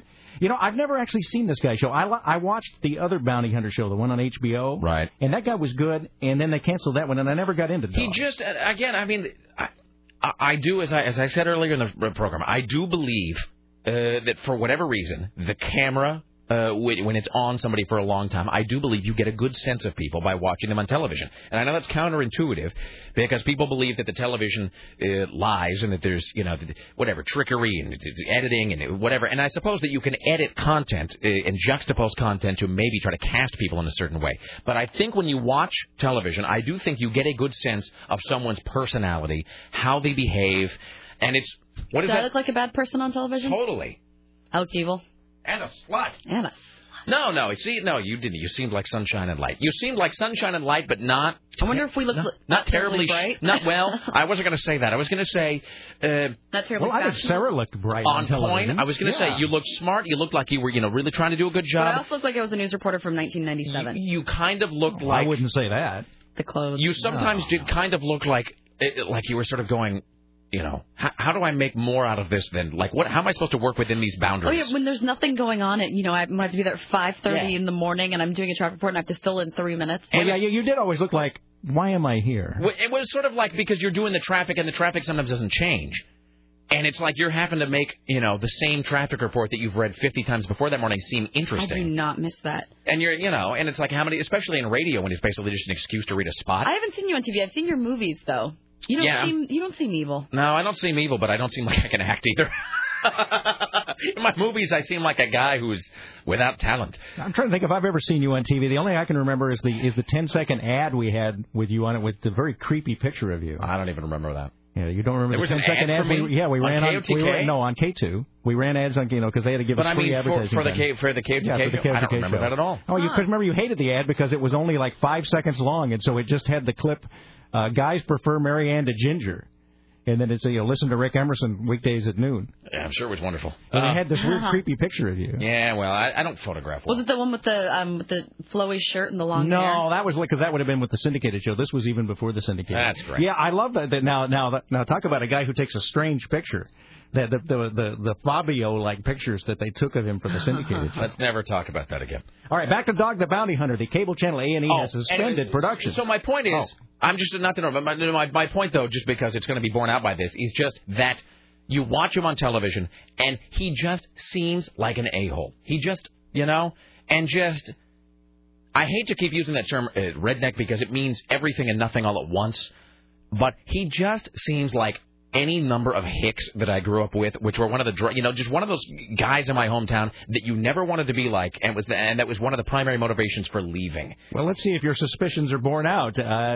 Apparently, Dwayne the Dog Chapman was said to have been overheard expressing racial insults in 2 recorded phone calls directing his racist hatred at his son Tucker's girlfriend. So this is him leaving a voicemail, I think, to the son. To the son. I believe this voicemail is to the son. So that was the copy found. No one knows. They won't say. I mean, I'm not saying it was the son or perhaps the girlfriend who might have the voicemail password. Oh. But this is left on his son's. I mean, and if this seal, I don't mean to keep teasing it, but this seals it. The fact that you would leave this for your son about the woman he presumably loves. So he's leaving this to the son about the son's black girlfriend. I'm not taking a chance on some motherfucker. I don't care if she's a Mexican, a whore, whatever. It's not because she's black. It's because we use the word nigger sometimes here. I'm not going to take a chance ever in life of losing everything I've worked for 30 years because some nigger heard us say nigger and turned us into the Enquirer magazine. Our career is over. If Lisa was dating a nigger, we would all say, F you. And you know that. If Lisa brought the black guy home, and it's not that they're black. It's none of that. It's that we use the word nigger. We don't mean you f***ing scum without a soul. We don't mean that shit. But America would think we mean that. Yes, we would. Goodbye now. Oh, he is so screwed. Yes. It was unclear who recorded the conversation or how the tabloid, the National Enquirer, obtained the 1.5-minute clip. All right. Let's hear that one more time. Ladies and gentlemen, the Bounty Hunter. I'm not taking a chance on some motherfucker. I don't care if she's a Mexican, a whore, whatever. It's not because she's black. No, of course not. It's because we use the word nigger sometimes here. I'm not going to take a chance ever in life of losing everything I've worked for 30 years because some nigger heard us say nigger and turned us into the Enquirer magazine. Our career is over. If Lisa was dating a nigger, we would all say F you. And you know that. What a prize.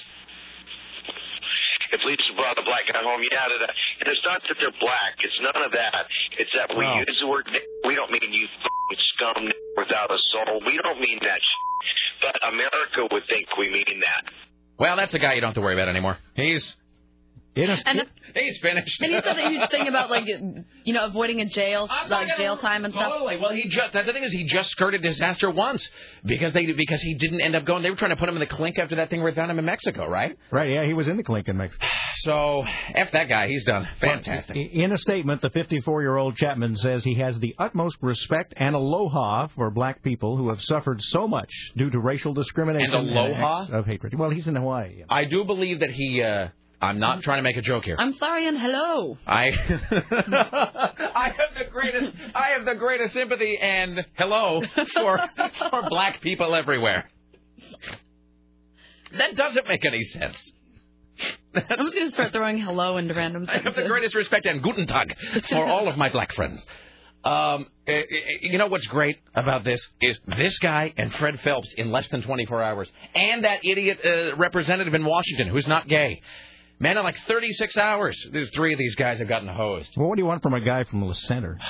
Really, honestly, that is true. That's fantastic. I love it when bad things happen to bad people. Wonderful. Well done. And you know it was, I mean, this is my speculation here. My opinion only is protected by the First Amendment. You know it was either the kid or the girlfriend. Oh, if not both. And they knew exactly who to call. They called the Inquirer. Hello, Inquirer. Yeah, I'm looking up the definition of aloha, and it says used as a traditional greeting or farewell, and that's it. Well, it might be correct, actually, if he's bidding farewell to his, quote, many black friends. I think he's bidding farewell to his career. Bye. The best part here is when he's talking about, I'm not going to ruin my whole career, because America would crucify us. Yes, done and done. Fantastic. Ooh. Yeah, that's great. We're going to play that more later on today so I can revel in his failure. All right. Well, we got some time here. Let's do it. Okay. Well, I have a gross story coming up. Excellent. By the way, can I just tell you, this is how well Bruce knows the show. Bruce was sitting in there preparing for the news hour because Tim's gone today, and Bruce was like, "Hey, do you already have the story about this woman with no feet or whatever it was?" And so you really are aware of what sells on the Rick. Oh, I know what works on the Rick Emerson. You know what's here. I was there at the beginning, my friend. Excellent. I was there before you were. No, it is. It is you who is responsible for whatever horror this program has become. I don't know if I take any credit for it. I just was there. Okay.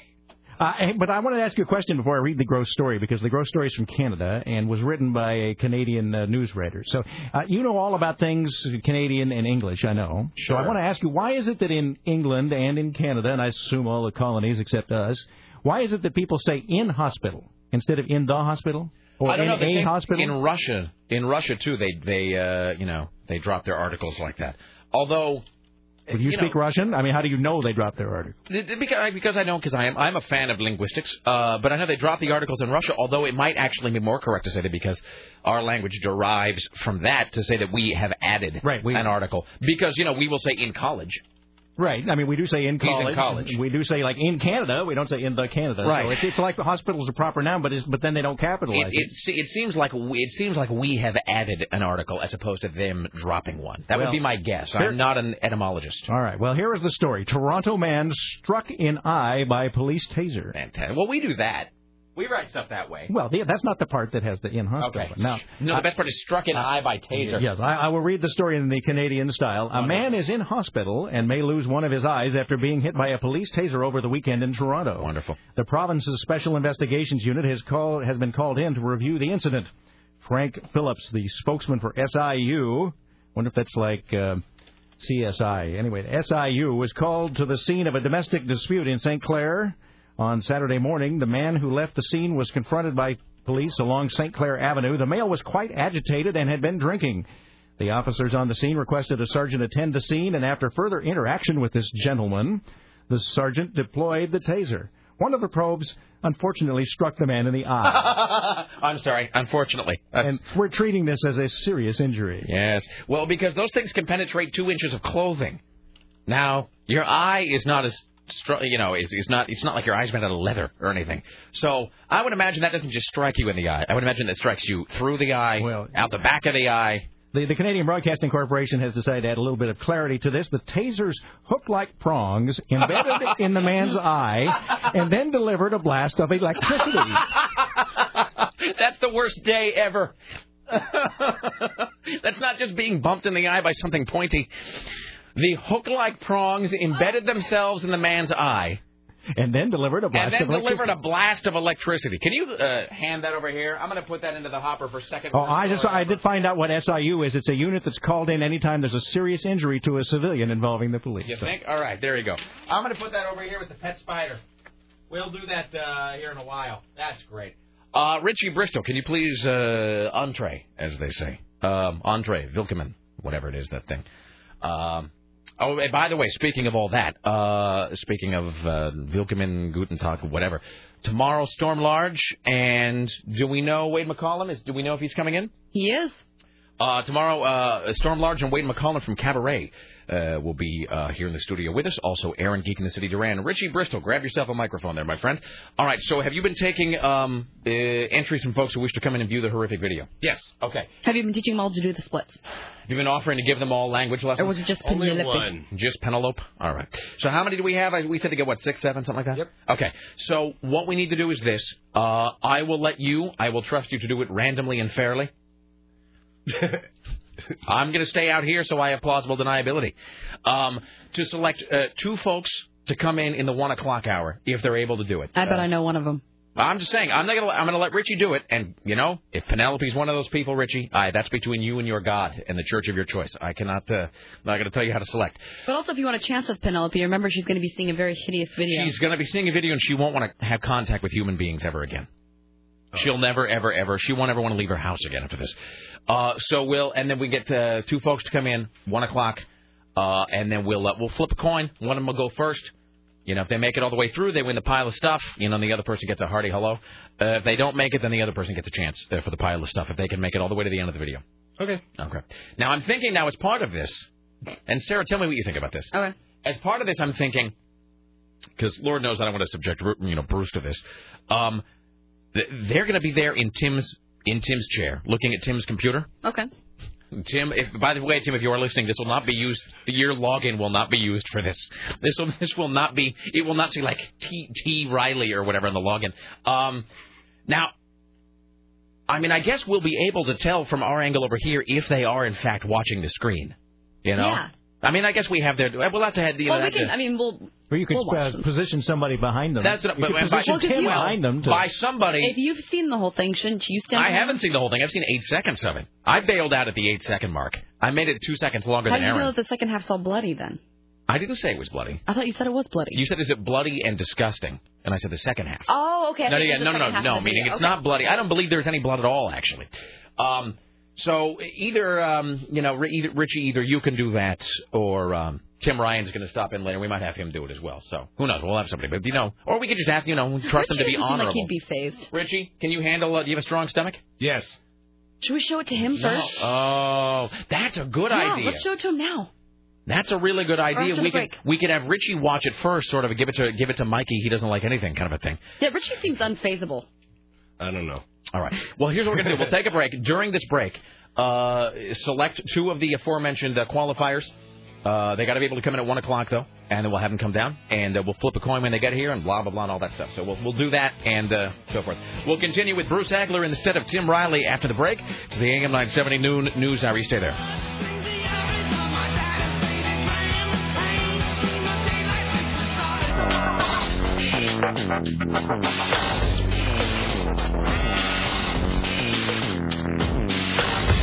It's the Rick Emerson radio program. It's 503-733-2970. This does sort of not beg the question, because I know that's technically inaccurate. Well, it does demand the question. How are we going to deal with the audience inevitably demanding to see, or at least have the option of seeing, whatever it is we're going to make these folks watch next hour? It's not illegal in any way? It's not illegal. Well, is it on the YouTubes? Doesn't involve children? No, there is it is not there's no one underage. It is not a film of an illegal act. Is it on YouTube? I don't know the answer to that. There's a website that's where Fat Boy first showed it to me. There's a website actually devoted to it. Is it any kind of bodily function? Well, everything's a bodily function of some kind, Sarah. As I said, I will not in any way elaborate on the content of this video. Except to say that, again, it is not, to my knowledge, a depiction of any illegal activity. That's good, because I'm just imagining in my head the FBI agents coming. So you got this video from a Mr. Fat Boy. I can tell you. And Fat Boy, yes, we met in a parking garage next to Hal Holbrook. But just only because and the only reason I say that is not because any worry about the content of the video as such, only because there's no disclaimer long enough. Really, there's no disclaimer strong enough or harsh enough that I could write if I were to post this on my own website, which I might. I might later on after the show. I don't have time to do it now because it really would require a long paragraph full of, I do hereby acknowledge that what I'm about to view is wrong. Wrong in every way. We should say that during the break we selected a couple of names, and Sarah actually... And I picked them. We had 4 names crumpled up. Attention, detractors. We narrowed it down to 4 finalists. Richie randomly narrowed it to 4 finalists. Of the 4 finalists, Sarah Dillon actually did the picking randomly. We have a guy named Mark and...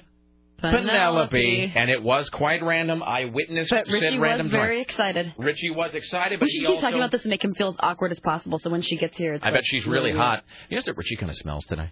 Does he smell? He does. Like what? Like filth. He doesn't... No, he's a clean man. Shh. I'm trying to psych him out. Oh.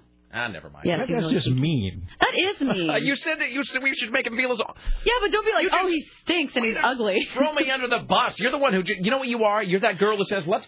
You're that girl who says, let's... See, he's spraying himself. Oh, my God, he brought his body spray. You're the girl who says, let's cut class, and then when I do it, you don't show up at the mall because you're back in class. Let's make Richie feel bad. He smells. You're a jerk. Here's Bruce Hagler. The body spray. He does the splits. Why does he carry body spray? I don't know, but it looked like a woman's chest. You have a woman's chest. A woman's chest. No, the bottle was shaped like a upper torso. Upper. Here's Tim Riley. Well, what do you want from a guy who does the splits? I suppose. Let's do a Bush watch. Here's your Bush watch for Thursday on the Rick Emerson radio He's program. the president. He's kind of in charge. He's got the whole... We all have. That's my Bush. Life is hard. That's the price of fame. When you're president, everyone knows your name. Hey, what's that there? It's my Bush. I can't believe he's actually in the White House. That's our man. That's my Bush.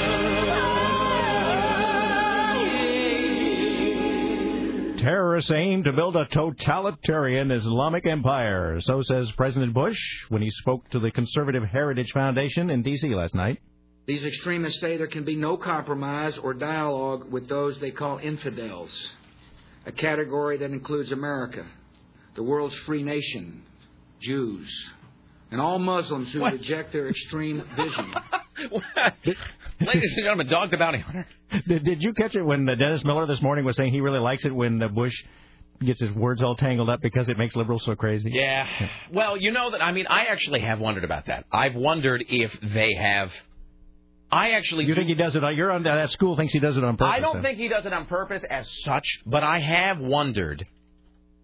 I don't want to get off. This is well-traveled territory, Bush and nuclear. But, I do wonder how that power dynamic works. Does someone sit him down and go, look, it's nuclear, and you sound like a tool? Or is it one of those... He's the president, and nobody's going to tell him he's wrong. Would it be disrespectful? I think it's probably that, but I thought you were going along the line that this was actually some grand plan, that in fact he's actually speaks like like Sir John Gielgud, and instead comes out there and does this shucks thing. No, I don't. I've heard people say that they think he's actually. If you sit down and talk to him, criminal mastermind. I'm sure. Yeah. No, it's not that. I think that. I don't think he's a terribly bright guy when it comes to speaking, but I think. I'll say this. I don't think Bush deliberately says nuclear to make me angry, but I will say that if he knows on some level it irritates people, he just doesn't put a lot of effort into changing the way he speaks. He just doesn't put a lot of effort into polishing. But then Dennis Miller has this thing that he believes that Bush is upped the ante by actually now mangling another word when he says nuclear peninsula. Right. So he believes that it's actually like double the irritation for your value. Yeah. Well, and however he did say it, he did say that his actions in the global war on terror have helped liberate millions of people from the clutches of tyranny in Afghanistan and Iraq. He vows to remain on the offense until this threat to civilization has been removed. Does that mean he's going to stick around past... We can only hope. Please, Bush said the U.S. cannot win this war by wishing it away. Terrorists have stated their objectives. They intend to build a totalitarian Islamic empire encompassing all current and former Muslim lands stretching from Europe to North Africa, the Middle East, and Southeast Asia. Uh-huh. All right. I love hearing him say totalitarian. I love it when he... Well, did he refer in that first summit to America as being the world's only free country? Or the world's free... These extremists say there can be no compromise or dialogue with those they call infidels, a category that includes America, the world's free nation, Jews, and all Muslims who reject their extreme vision. Actually, I'm not sure what he was saying. I don't even know how to diagram this sentence. The world's free nation, Jews. Is Jews a new country? I think he just left the S off of free nations and then Yeah. But I thought Israel was a free nation too, so I don't know. Pleased to be meeting my boyfriend Larry. He is from Jews. Maybe this really is a grand plan here. Maybe Karl Rove is back there, and maybe. Perhaps. All right. That's your Karl Bush Rove watch. is the man behind the curtain. He's the president in residence. He's kind of in charge. He's got the whole country saying, "That's my Bush." I always want to sing along to that song. That's a fantastic, that show's out on DVD, and it's a great idea. It's a much better idea than actually it is a program. But those guys do get points for at least they missed big, but they swung big with that show. Now, was it going to be, I know they had a version of it for Gore if he won. Was it going to be just That's My Gore? Yeah, I believe so. I don't know what it was going to be called. I do believe it was going to be called. It might not have been called That's My Gore. Yeah, but I mean, that doesn't really make any sense. But I know they had Gore. 2 scripts ready. They had 2 pilots ready, one for Bush and one for Gore.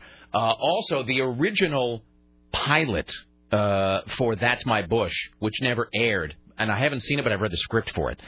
It's on the internet. It's floating around. The script for the original That's My Bush, which is actually much more.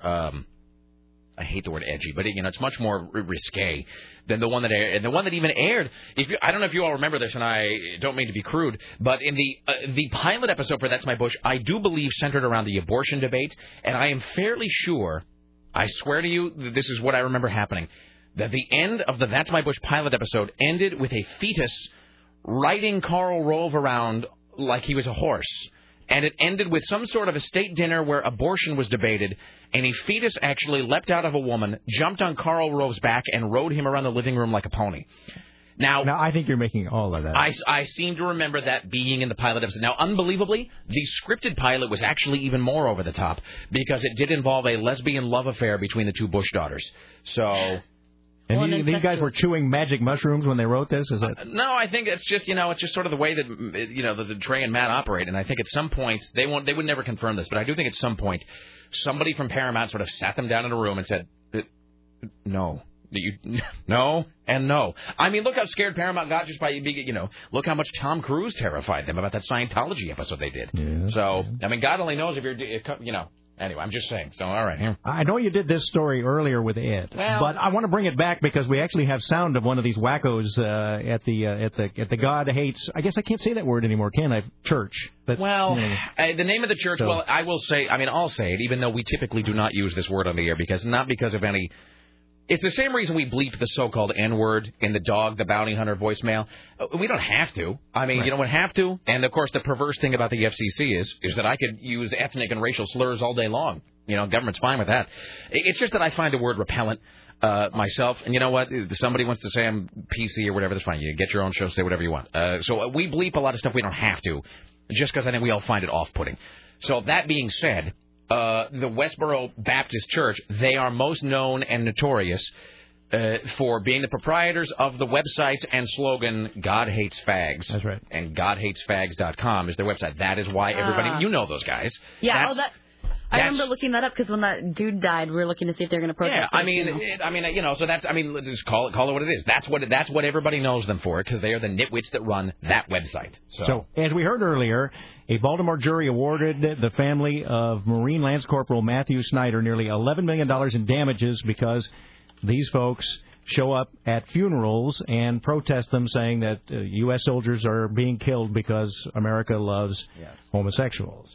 One of the members of the church, though, says the ruling will not stop the protests. We are so happy. We got a new sign. They're working on it as we speak. It says, thank God for $10.9 million. Don't you understand? I told you at the beginning of this, it's going nowhere. This is a nothing. Crazy. My God. Oh, that was Shirley, too. Yeah, she's usually the spokesperson. Shirley How come they're not killed? Yeah, Shirley Phelps. That's Sarah who's wondering that. We're wondering that in a journalistic sense. Yes, I mean... Wondering as reporters. Because I'm just saying, in a hypothetical situation, if one of those people showed up at somebody that I cared about at the funeral, I'm amazed that they haven't. I would cut their head off. Hypothetically speaking. Excellent. I'll say this. It's like I asked Roop. When I asked Roop about O.J. Simpson one time, and I said flat out, just as a journalist, as an observer, I said, aren't you amazed somebody hasn't taken a shot at O.J. Simpson? And he said, I'm stunned. He said he's amazed that nobody's tried to off him. I don't advocate that. It would be wrong. But same with these guys. I mean, especially, well, you know those guys, those biker guys. This is actually really great. Those Freedom Riders, I think they're called, or Patriot Riders, whatever they are. There are these bikers now that now show up at military funerals because the Fred Phelps guys have to stay, what, it's like 50 feet away or something. There's some distance, thing. But they have to stay 50 feet away, and they go in there and they chant their ridiculous slogans or whatever. There's this great group of bikers that show up, and they park between the protesters and the church, and they string like a huge flag across it, and they just keep their motorcycles going the whole time so no one can hear or see the protesters. Oh, which that's is great. awesome. They started, so they just completely curtain it off. But no, I'm with you. I am amazed, again, just in an observational sense, that no one has just decided it's time for a little house cleaning with these guys. Well, if you think of it, it is an amazing bit of restraint, given that at these military funerals, frequently there is like a 21-gun salute. Well, and that it's packed with guys who were, Marines. Right, the Marines with long-range rifles. Oh, yeah. No, look.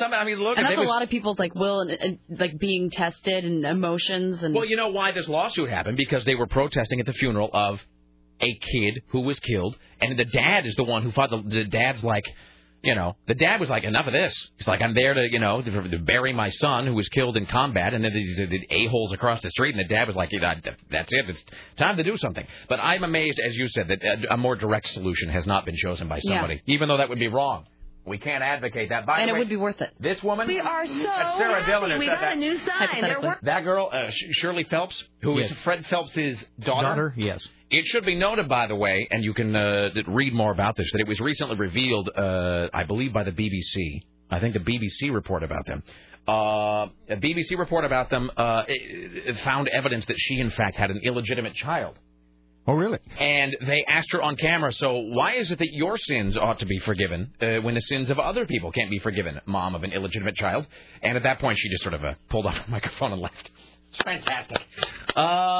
Did you ever see that episode of Michael Moore's The Awful Truth? No. Where he had the sodomobile?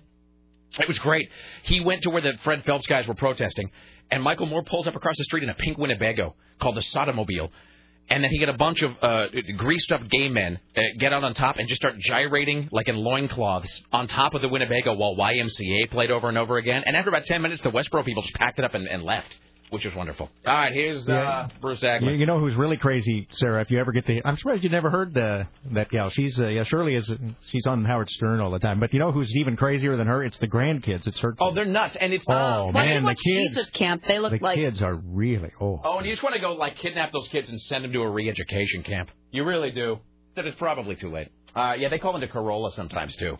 And the thing is that, and they're just so relentlessly dense that just the needling by Corolla and his guys just kind of goes right over. They're just kind of in their own little bubble, those people. All right. How about a Heather Mills watch? Fantastic. Here's your Heather Mills watch for Thursday. We're knocking them out Thursday on the Rick Emerson Show. Lean on me when you're not strong, and I'll be your friend. I'll help you carry on, for it won't be long till I'm gonna need somebody to lean on. Here's your Heather Mills watch for Thursday. The ex-wife of former Beatle Paul McCartney says she is fed up, mind you, with the press coverage of her. Heather Mills told a British television show GMTV this morning that the media's hate campaign against her and her daughter has nearly sent her over the edge. No pun intended. Sending her over the edge being admittedly easier with Heather Mills. Is this cut one? Cut one. They make up such lies, They've called me a whore, a gold digger, a fantasist, a liar. The most unbelievably hurtful things. And I've stayed quiet for my daughter. But my daughter, we've had death threats. I've been close to suicide. So upset about this. Oh, please. Shut it. She says she's considered killing herself because if she's dead, the daughter would be safe and she can be with her father. Just cut 3? Well, no, there's no cut for that, unfortunately. Wait, she said what? Well, no, I guess there is a cut. This is a crazy story that you gave me. All right, there is a cut for that, and it's cut 4. Play that. A certain part of the tabloid media created such a hate campaign against me that they put my life and my daughter's life at risk. And that's why I considered killing myself. Because I thought if I'm dead, she's safe, that she can be with her father. And that is the truth. Yeah, that's how it always works. I'm sick of it. Sarah, would you like to weigh in on Heather Mills' talk of suicide? Man, I've always kind of felt bad for her because she's I don't know, I thought maybe she was just getting, the poop end of the stick. But I heard her talking today, and she is so unlikable. Oh, man. And Matt, I think it was, whatever his name is, Matt Lauer. Matt Lauer. She was doing an interview with him, and she just would not let him get a word in edgewise and just kept on nattering away, talking about how everyone should feel sorry for her and how the whole divorce would be over. I don't want a single penny if he would just admit that it was all his fault. It's just all his fault. That's all he had to say. I wonder if she'll put and that now in I'm writing. going for like $10 billion. $20 million, I think, was what they initially offered her. Or 20 million pounds. Yeah, I thought it was more $40 than that. million. $40 million. Yeah, $40 million. And but I mean, look, I hate to be boiling everything down to money and just I mean I don't well, what am I apologizing? If you can't be happy with $40 million, I can't think of a single wound that can't be assuaged with $40 million. So well, Sarah, Heather says that you're treating her worse than a child molester or killer. Really? Cut 3. I've had worse press than a paedophile or a murderer, and I've done nothing but charity for 20 years. It sounds like a man doing a lady's voice. I was going to say, it sounds like a Charlie and Lola outtake. It's one of those British things. Why do they say pedophile?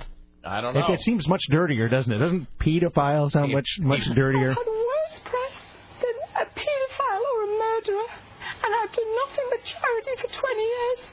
What? I was going to say, now you have to do an impression. I've had worse trouble than a paedophile or a murderer. You can do it better than... I've had worse trouble than a paedophile or a murderer, and I've done nothing but charity for 20 years. I do kind of do it.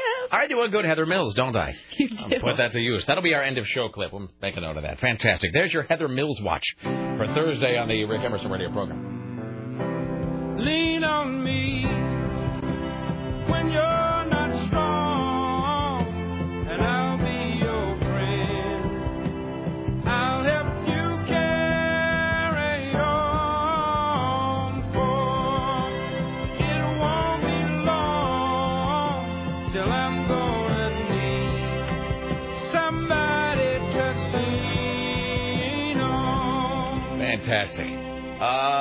Hi, you're on the Rick Emerson radio program, sir, madam, as the case may be. Sir. Hello. Hi, how can I help you, sir? Hey, Rick, I got a guess as to what that movie is you're talking about. Here's the thing about that. No. Because, and let me just say this, now you've been on hold for a while, let me just say, the thing about this video, and for those who came in late, as they used to say in the comic strip, hold on, I'm just preparing a thing here, hold on. The thing about that is that we have this horrific video, and it was given to me by Fat Boy of the Court and Fat Boy show on the Rock 101 KUFO, our sister station. Now, we are going to have a video endurance contest later on in the 1 o'clock hour. Some folks are going to come in, and we'll flip a coin. One of them will go first. If they can make it all the way through this video without looking away no vomiting. If you vomit, you forfeit. Somebody might have sent me what it is. I don't know if it's a spoiler or if it's a guess. Did you want to look and see? Well, just give me 1 second here. And the thing is, the video is actually so... I'm not even going to describe it. We're not going to give any hints, any clues as to what it is. We're not going to elaborate. We're not going to give any sort of an indication. We're not going to tip our hat or our cards or our vest or whatever it is you do that you tip. We're going to keep it completely blank, smooth, featureless, and textureless here on the air in terms of description. Oh, man. That being said, you don't say it, but you think you know what this video might be. Yeah, I guess I'll just have to wait till you announce it. Well... Yes. So, in fact, hold on a second. What is your name, sir? Travis. Travis, I'm going to put you on hold. When I was going to have him tell Richie the description, but I don't want Richie to know because Richie's going to be testing it out. Richie's going to be the one who tests it. He's going to be our guinea pig. Well, no. I guess you'll just have to wait, sir. We'll disclose the contents of the video later on the website, just not right now and not on the air. All right, just make sure you give us a heads up on that then. All right, thank you. Thanks. Bye. Hi, Rick Emerson Show. Hello. Hey, Rick, how's it going? What's up? I just wanted to let you know there's a video on YouTube, BBC. Now, what is this? Isn't about the video we were just discussing? No, I'm sorry. This is about the Kooky family. Yeah. Oh, yeah. The Fred Phelps guys. There's some BBC journalist, zany journalist guy that goes and stays weekends with extreme people. I've seen that. Yeah, I've seen that. I forget the guy's name, but I know exactly what you're talking about. Yeah, there's one where he goes and stays with that family for a weekend. Anyway, so I just thought I'd pass that on. It's terrifying. If you ever really want to be terrified, freaked out in a very, very real way, read the Fred Phelps entry on Wikipedia all the way through. There's also a never-published book about him called Addicted to Hate that was not published. I think he was threatened to sue, and it got pulled off. But it was leaked online as part of a court case. Anyway, blah, blah, blah. Read the Wikipedia entry about Fred Phelps. It really will terrify you. Here's how terrifying Fred Phelps is. Kevin Smith, who made Clerks and Chasing Amy and whatever, is actually working on a horror film right now called Red State, for which he is now seeking funding, and it is a horror film based on a Fred Phelps character, basically loosely based on Fred Phelps. But it's a different kind of horror film, and it's a sort of real-life horror, and it's called Red State, and it's based on a guy who is obviously supposed to be Fred Phelps. That is a fascinating concept. That's cool. Yeah, the Weinstein's passed on it. They didn't want to put it out, so he's looking for funding right now. But it's freaky. So, read his Wikipedia entries to it. It'll keep you awake for days. All right. Thank you. Great. A detour. Best show ever. Bye. I don't know what that was about. Detour. I don't know. We actually rated the best show ever, though. Yeah. It's the first one today. So can I tell you what First this? of many. Can I mouth to you what this guy said as a suggestion? Why don't you write it down? Okay. Write down. Now, this guy who thinks he knows the video, did he write down, or did he send you a description or a title? A description. A description. Yeah, don't email Sarah descriptions of this. Sarah doesn't need this in her head. There's enough filth in there as it is. Your head is an unclean... No, I'm just saying, by dint of being on this program... So even the description of it would gross you out horribly? That's not it. That's not it? That's so tame compared to what I have. Really? No. And what I mean is, first of all, just by dint of working on this program, you are forever just blackened and stained. I mean, you know that. It's true. You don't need more of that. No. The thing you showed me, I don't even know if I should say it on here because it's fake, though. It's fake. It's an art project. Okay. It is a performance. It is... I'll just say this. There's this video on the internet, and there's an Asian man sitting at a table. And he's got, you know how sometimes you're sitting at a table? Well, now, this isn't, we've seen this in old porno movies, if this is what you're talking about. Is this the eating something? If by something you mean a baby. No. Oh. No, well, then this must be more gross. It's not fake. There's part of an animal? No, there's a fake video going around. It was like something. This isn't the monkey brain thing, is it? No, okay. No. And that's fake too. That's real. They really do that, don't they? Brain. No, I thought you were talking about the Faces of Death thing, because the monkey thing in Faces of Death is fake. Oh, okay. No. There's this art project going around, and it was like some guy, one of those kooky performance artists, made a thing where it's like, who wants dinner? Bring out a baby, and it's, but if you look, you can tell that it's not real, and, it isn't real. But in fact, there's a whole thing on Snopes about it. But if he's some guy who's a real edgy sort of, he's, Well, you did say it was not illegal, so I think we can get rid of baby eating. Yes. He's the baby-eating Mapplethorpe of the Asian world, apparently. So. There's your favorite news story up again. I just like the silence following the phrase baby-eating Mapplethorpe. I'm sorry, here in KCMD Portland. The Burnside Bridge is going to be closed this weekend. For the love of Christ. Who cares? Jesus, I'm so done with... I'm over I had to bring that story out. The Burnside Bridge is closed again? Well, just over the weekend. No, it's always closed. Sarah, assume... I did assume. Like, yesterday I was taking a cab, and I just assumed it was closed. Well, she's been open all of this week, I believe. But this weekend it will be shut down to all traffic, cars, bicycles, even pedestrians, as they work on the counterweight again. But you always give them such a hard time about that. Do you realize the intricacy of this project? Uh-huh. Inside the Burnside Bridge is a giant hinge with this huge counterweight that's sufficient to lift the entire side of the bridge up. It weighs thousands of tons. Yes. You're not penetrating his mind. And it goes on a hinge. You can imagine it's got, it's a typical pin going through a thing, right? Yes. Well, when they built this thing, they didn't ever intend it to be fixed. They assumed that the rest of the bridge would wear out. We would all dead by nuclear annihilation. Well, yeah, exactly. They figured that the bridge would have to be torn down and replaced with a bigger one or something long before the hinge would ever wear out. But something went haywire on just one of them. There's 4 hinges, and one of them went where it got water in there or something, and it couldn't be lubricated anymore, and it's worn out. So they've had to go and drill it out and put in a new bearing. Let me tell you why that doesn't matter. But this is a lot harder than just drilling it out and putting a new bearing on the back end of your car. The only reason that I'm not impressed by that and why I will continue to be angry about it is that there are guys out there who are like, the IQs of 370.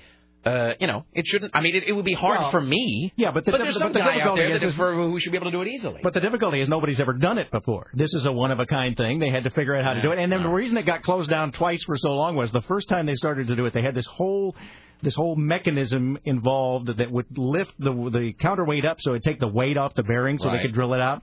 And the stuff that they used to lift it up they somehow miscalculated, and it just couldn't do it. They were, you know what an all thread is?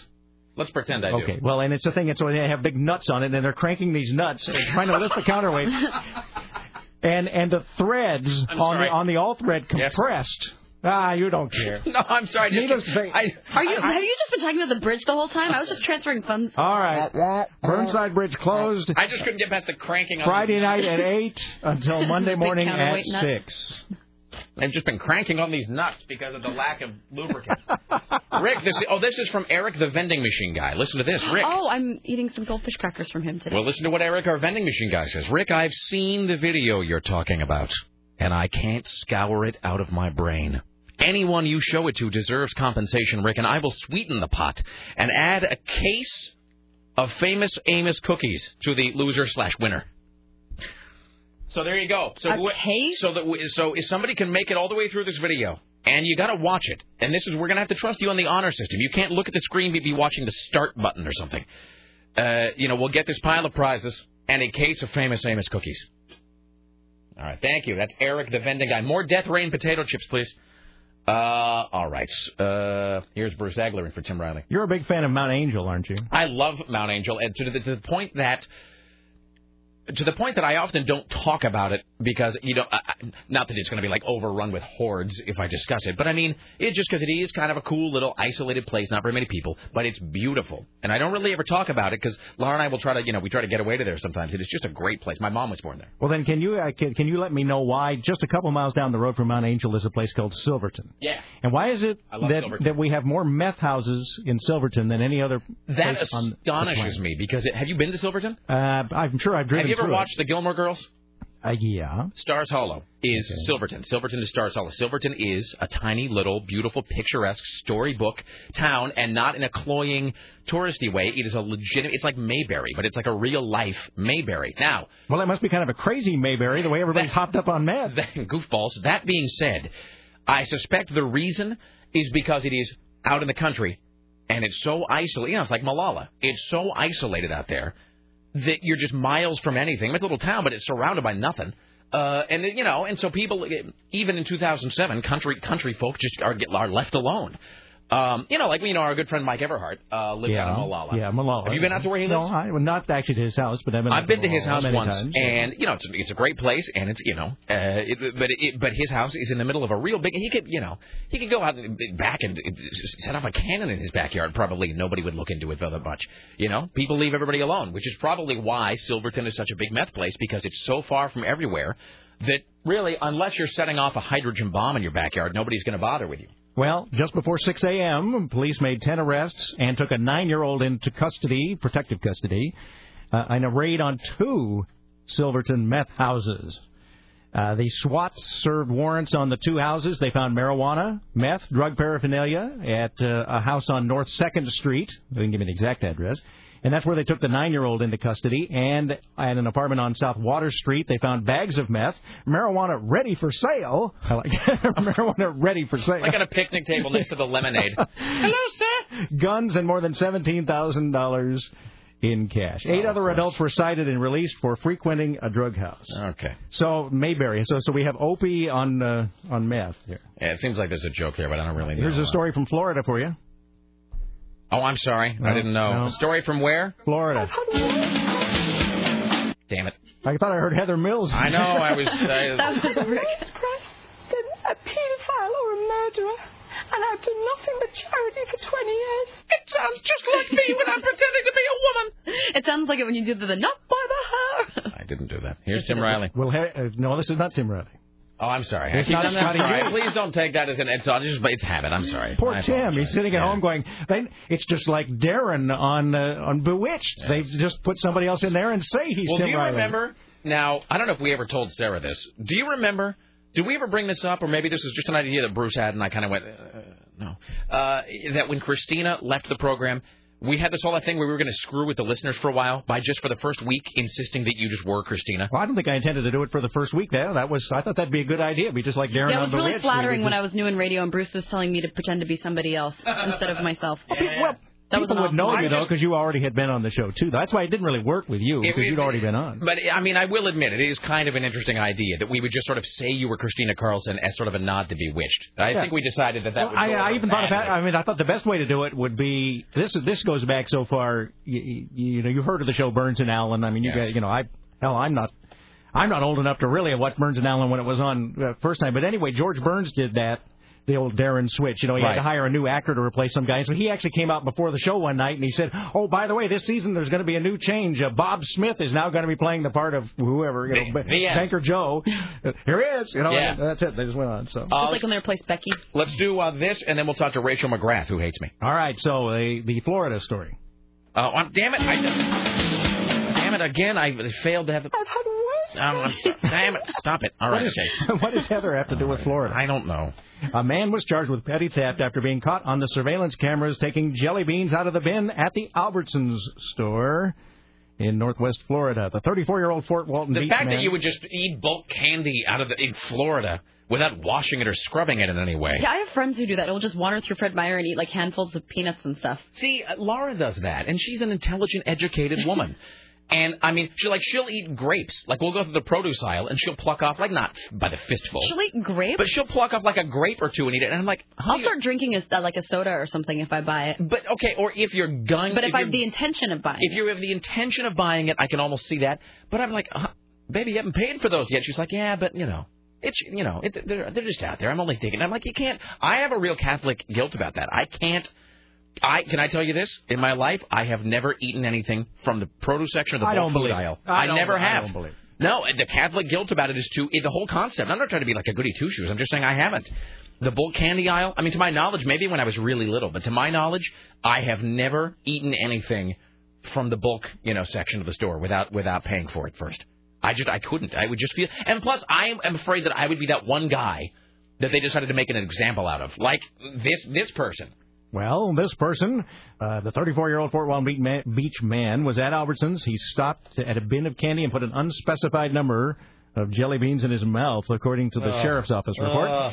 The deputy who was working an off-duty detail confronted the suspect after he had already paid for the rest of his groceries and asked him if the candy was good. Went up to the guy, hey there, was the candy good? And the guy said...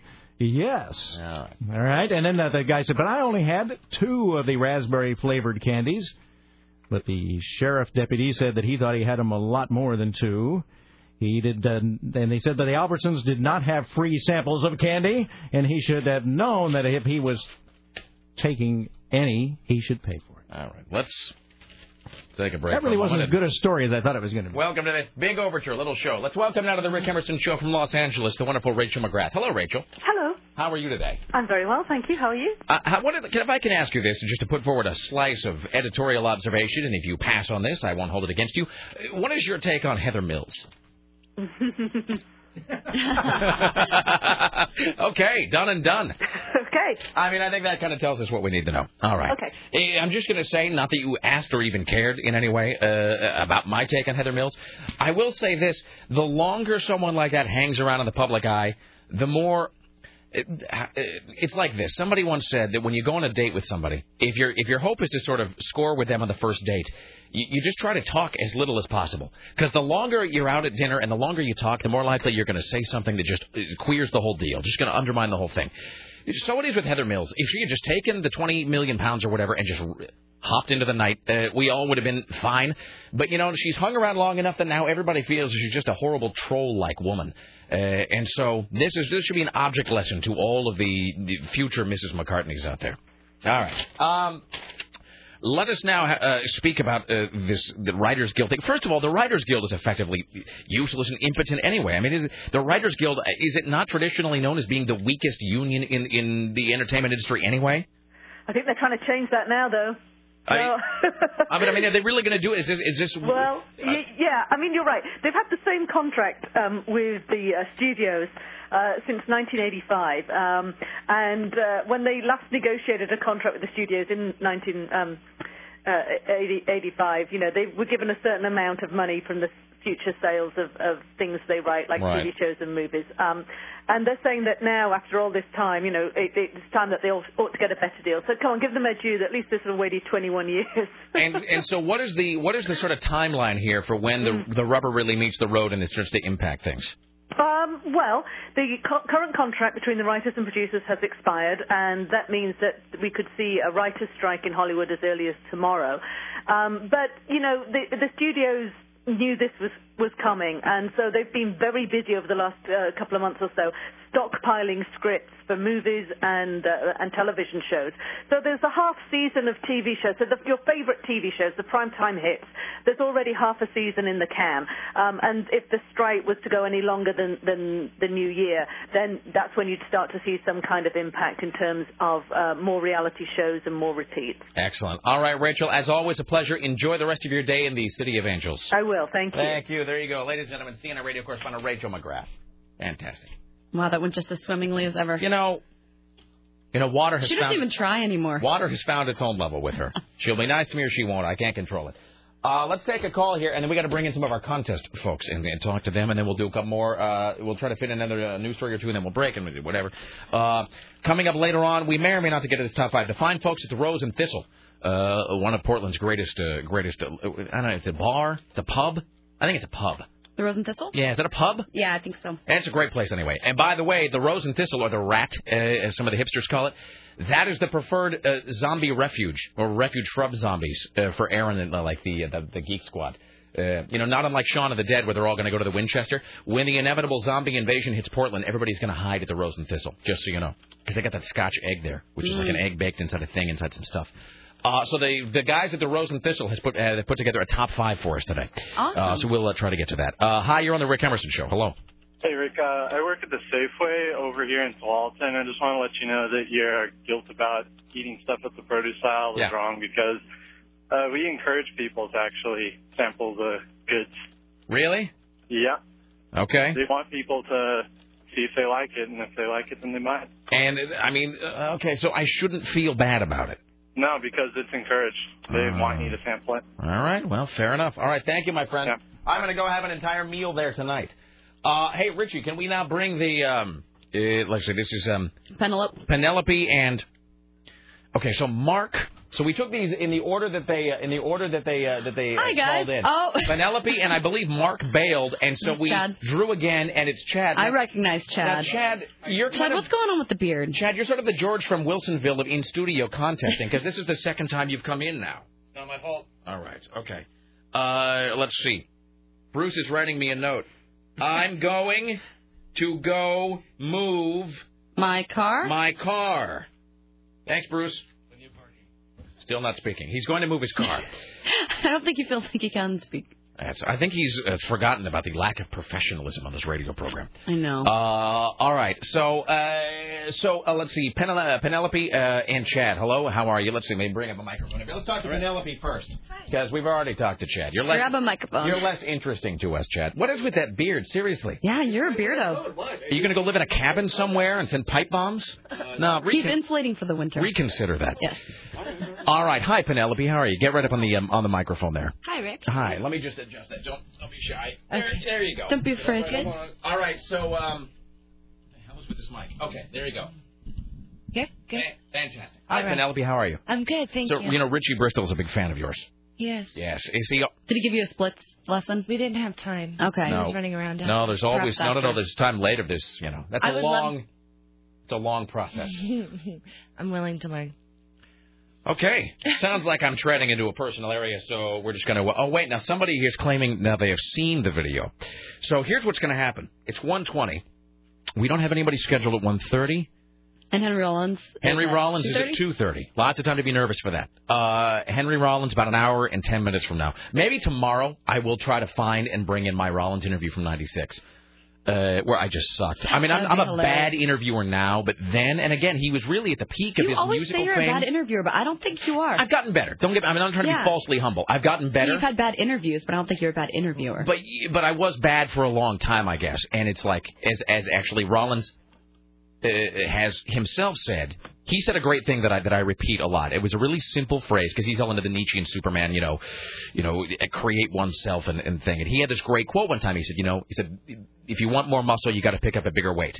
And I was a bad interviewer, and so what I started doing is I just started doing as many interviews as I could because I didn't want to suck anymore.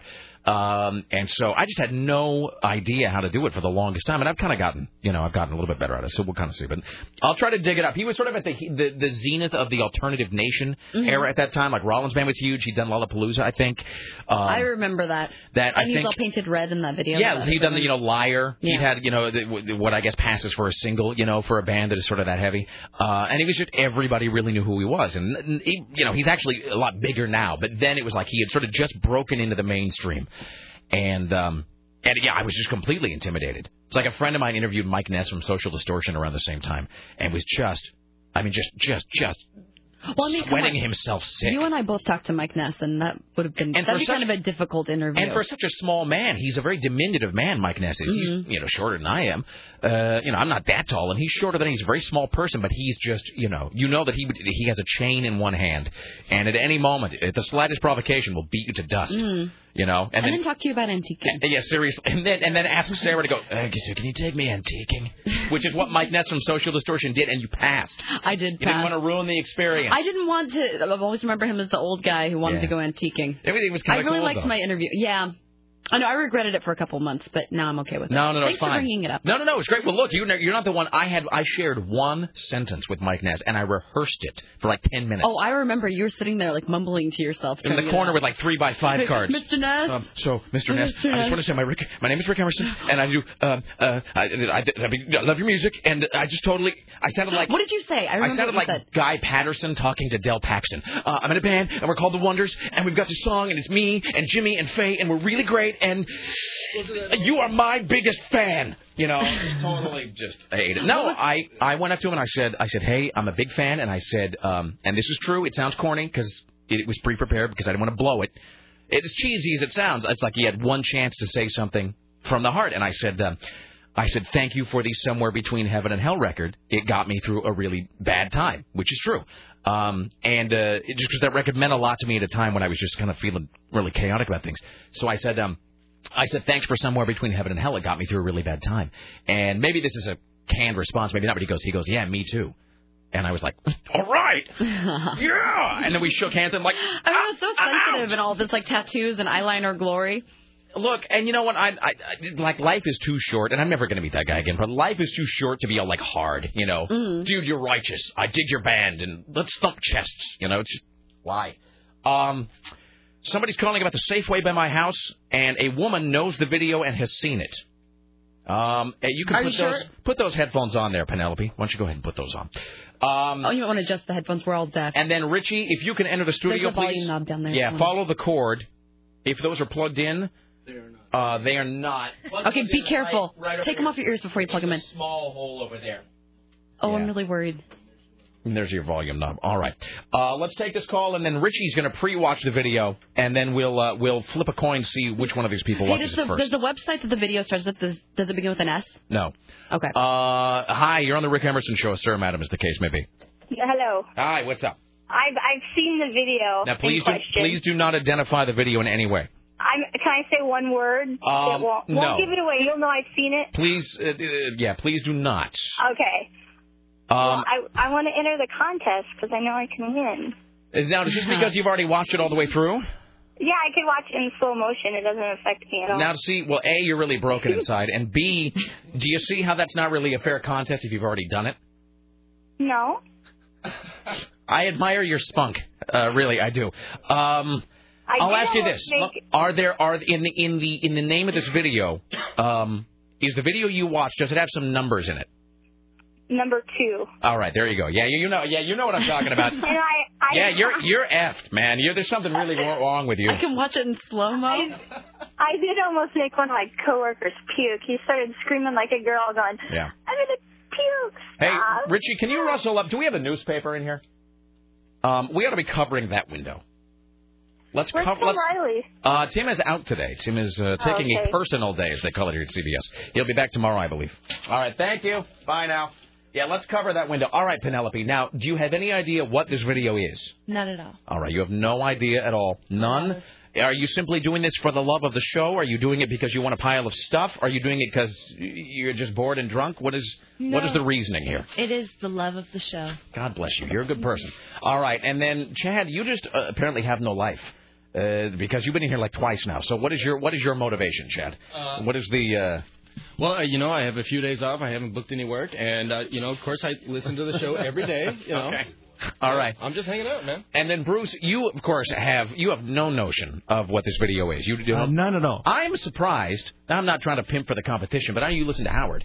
I'm surprised you haven't heard Howard talking about this. Well, I can't say that I have. I have seen the nose-picking thing, or ear-picking thing. See, the guy eating earwax is, like, so low-key to me. That's, like, not even an opening act. I don't know why that was even causing a big stir. I will say this, because in terms of full disclosure, because we're always knocking on FM DJs for stealing from us, so I will say this. In terms of full disclosure, somebody emailed this to me. Now, I was told a bit about this by Fat Boy, from Court and Fat Boy, but I do want to acknowledge that apparently the guys on Jammin' have talked about this as well. So don't anybody think that I'm, biting their style, or whatever it is the young people say now. So, as it were. All right, is that a sufficient blocking of the window, do you think? Richie, go outside and test to see if the window's covered. If people really want to see it. I mean, I guess if you're really going out of your way. All right. So before we do anything else, Sarah, so here's where we are. It's 1:28. Mm-hmm. We don't have anything to do until Rollins. That's at 2:30. Tim Ryan is going to be doing some of our news breaks in the next whatever and through the afternoon. We have Penelope. We have Chad. Richie's going to do the test view. We have a break right around here at some points, and then we wanted Bruce to do one more story before he takes off. So how do you feel we should proceed here? Let's do a small break, then have Bruce do a story. Okay, so you want to take a break here? Can you guys hang out for a few? All right, tell you what, we'll take a break. We'll come back. Bruce will wrap up the news. We'll have... Hey, listen to that. Oh, it's Guy Patterson. And then Richie will watch the video. We'll do this. Tim Ryan will be on later. Henry Rollins coming up in the next hour. You stay there. It's the Rick Emerson radio program. You are my biggest fan, Del Paxton.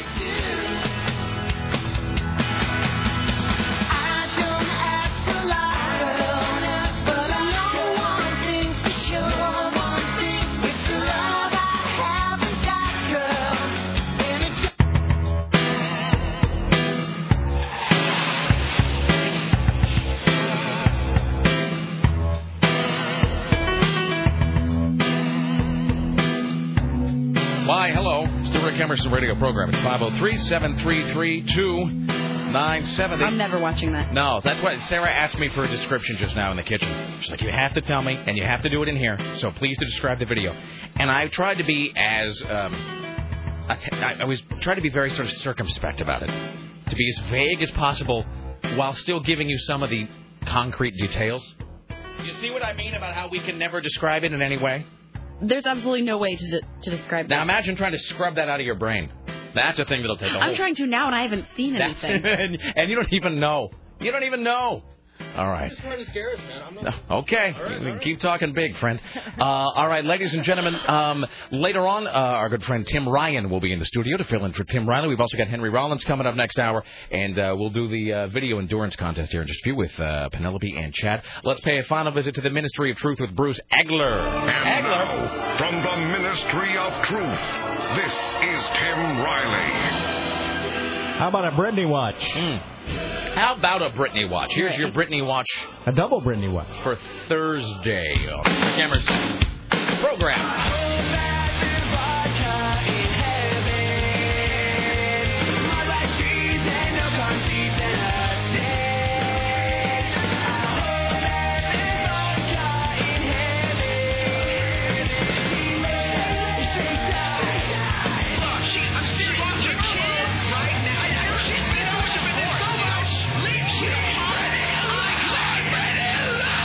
Bruce Agler with your Britney watch. I'm disappointed. I like the old Britney watch. Oh, no. Oh. It was time for a change. Here's the thing. I had that Britney watch for years. And I never really did like the old Britney watch. Well, I didn't used to like it till you changed it, but...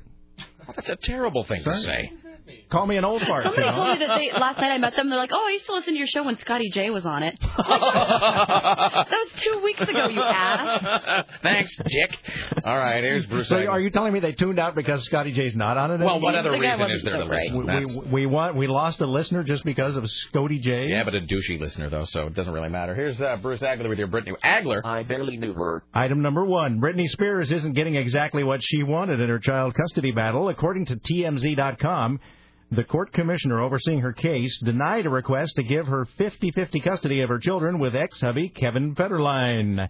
However, Spears has been given 3 supervised visits per week. One of them will include an overnight stay for 2-year-old Sean Preston and 1-year-old Jaden James. Now, is one of those stories you have over there the Ryan Seacrest thing? Do you have the story about the Ryan Seacrest call? Yes. Okay. Because I don't have the audio on that. I looked for it and I couldn't find it. Yeah, I wish we had the audio. Yeah. Oh.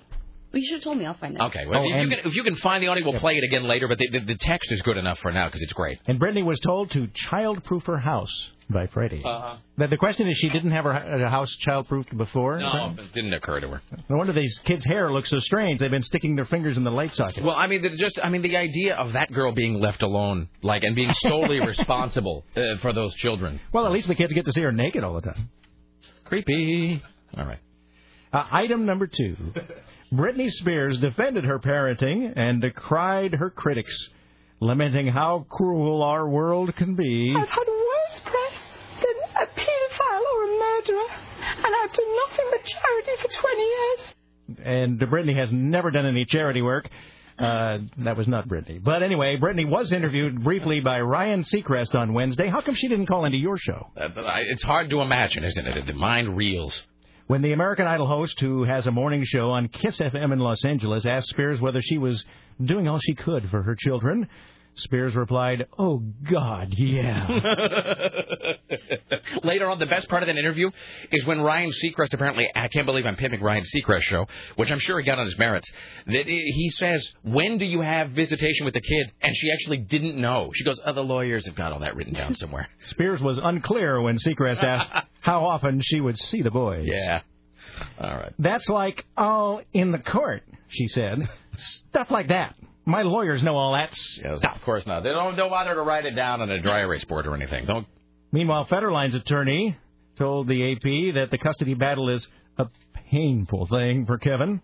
Seacrest apparently woke Spears up when he called her. Oh, I thought she called him. No. Do we have Sarah? I think is working. She found it, yeah? Sarah, I think, is working on the audio. All right, I have her audio. Hold on, here we go. Good morning. I'm sorry, Sarah. I should never have doubted Hello.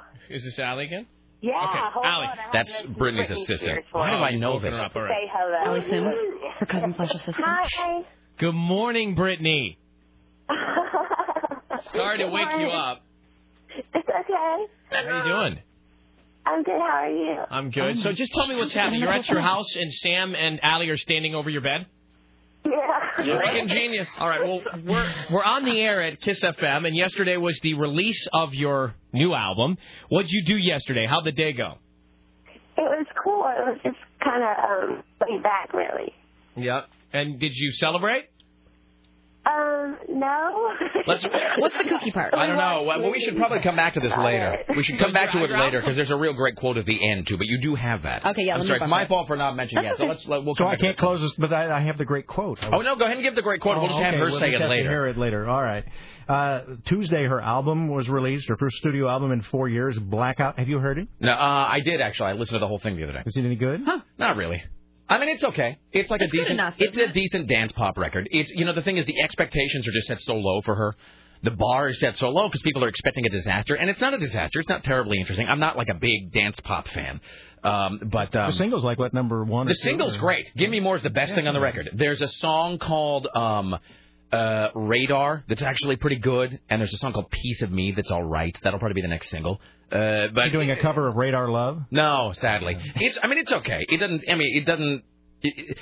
Her vocals are just incidental to the entire project, as they kind of always are. It's a good dance pop record, not unlike some of the stuff that Madonna's done lately, but it's not all that interesting. When Seacrest asked Britney what she had been doing to celebrate the release of the album, she said, "Oh, we watched movies and had fried chicken." There you go. She's all class. There's your Britney Watch for Thursday.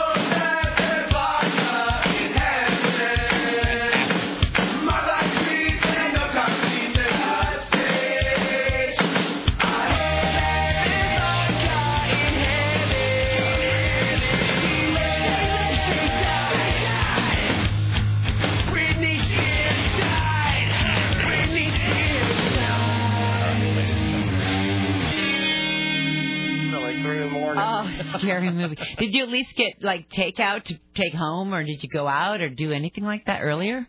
We ate Famous Amos cookies. And we had fried chicken. Fantastic. Ryan Seacrest there. All right. Bruce Agler. Well, thank you so much for coming. Ladies and gentlemen, let's give it up for Bruce Agler. Godlike former program director of the Rick Emerson Show, now known as Programmer Emeritus. Programmer Is that right? Emeritus. Okay. Programmer Emeritus. Bruce Agler. Fantastic. And never fear, Tim Riley will be back tomorrow. He will be back tomorrow. So thank you so much for coming in, Bruce. All right. We'll have you back again the next time, Tim. And Tim, of course, I don't mean to knock Tim, but it was like... I got an email last night at like 9:40 p.m.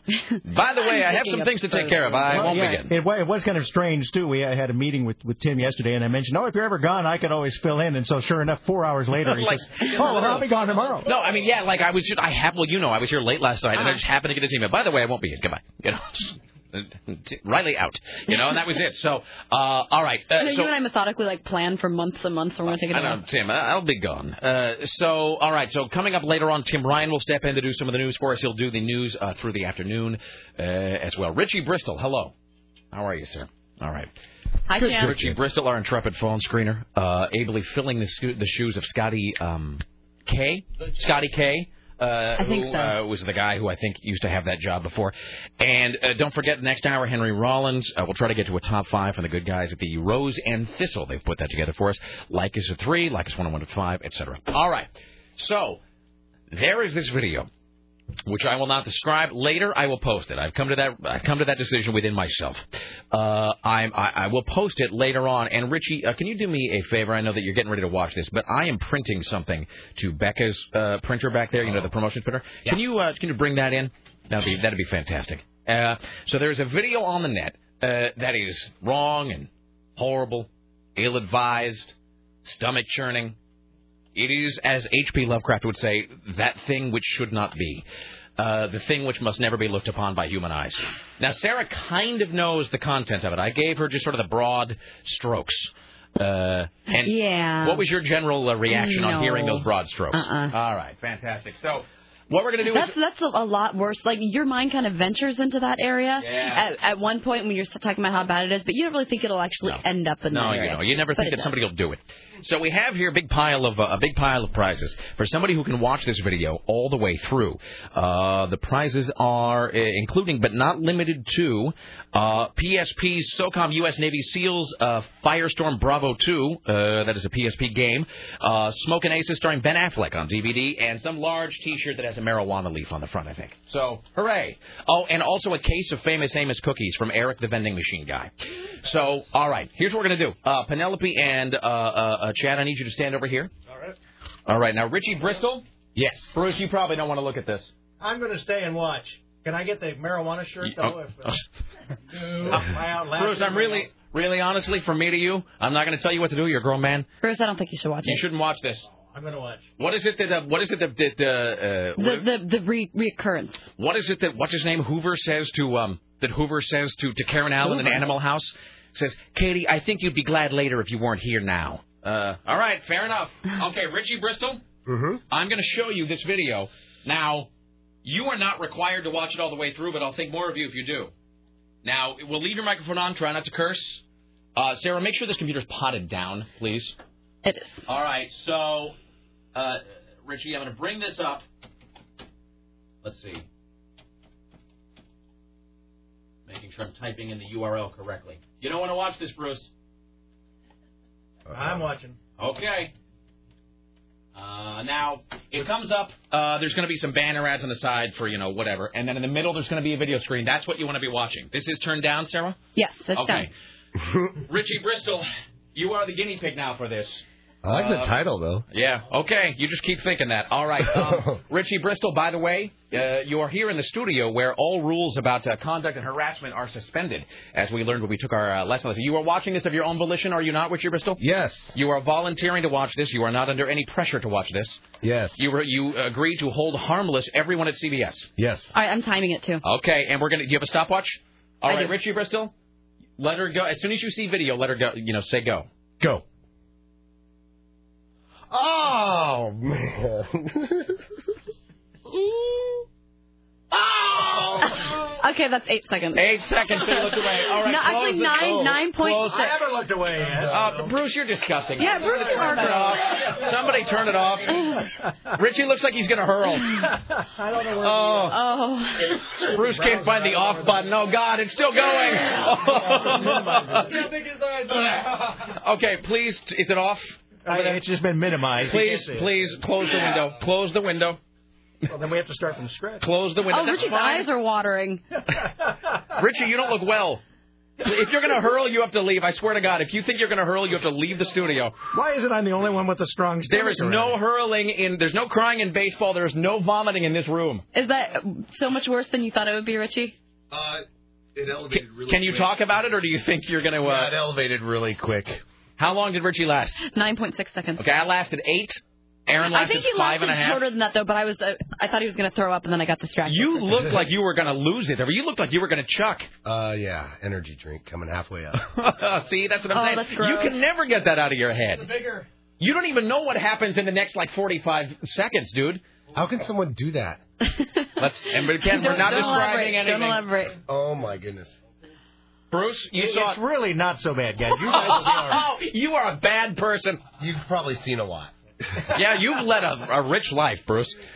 All right, Richie, how bad on a scale of 1 to 10? I don't want to think about it. Okay. All up right. there with 9. Okay. Are you guys still game? Absolutely. Oh, Jesus. Okay. We're going to flip a coin to see who will go first. Okay. And then we're going to have you, let's see here. Oh, I'm sorry. I should have said heads, Penelope, tails, Chad. Tails, it's Chad. All right, Chad. All right, Chad. All right, no, hold on. Now, here's the thing. Please take this.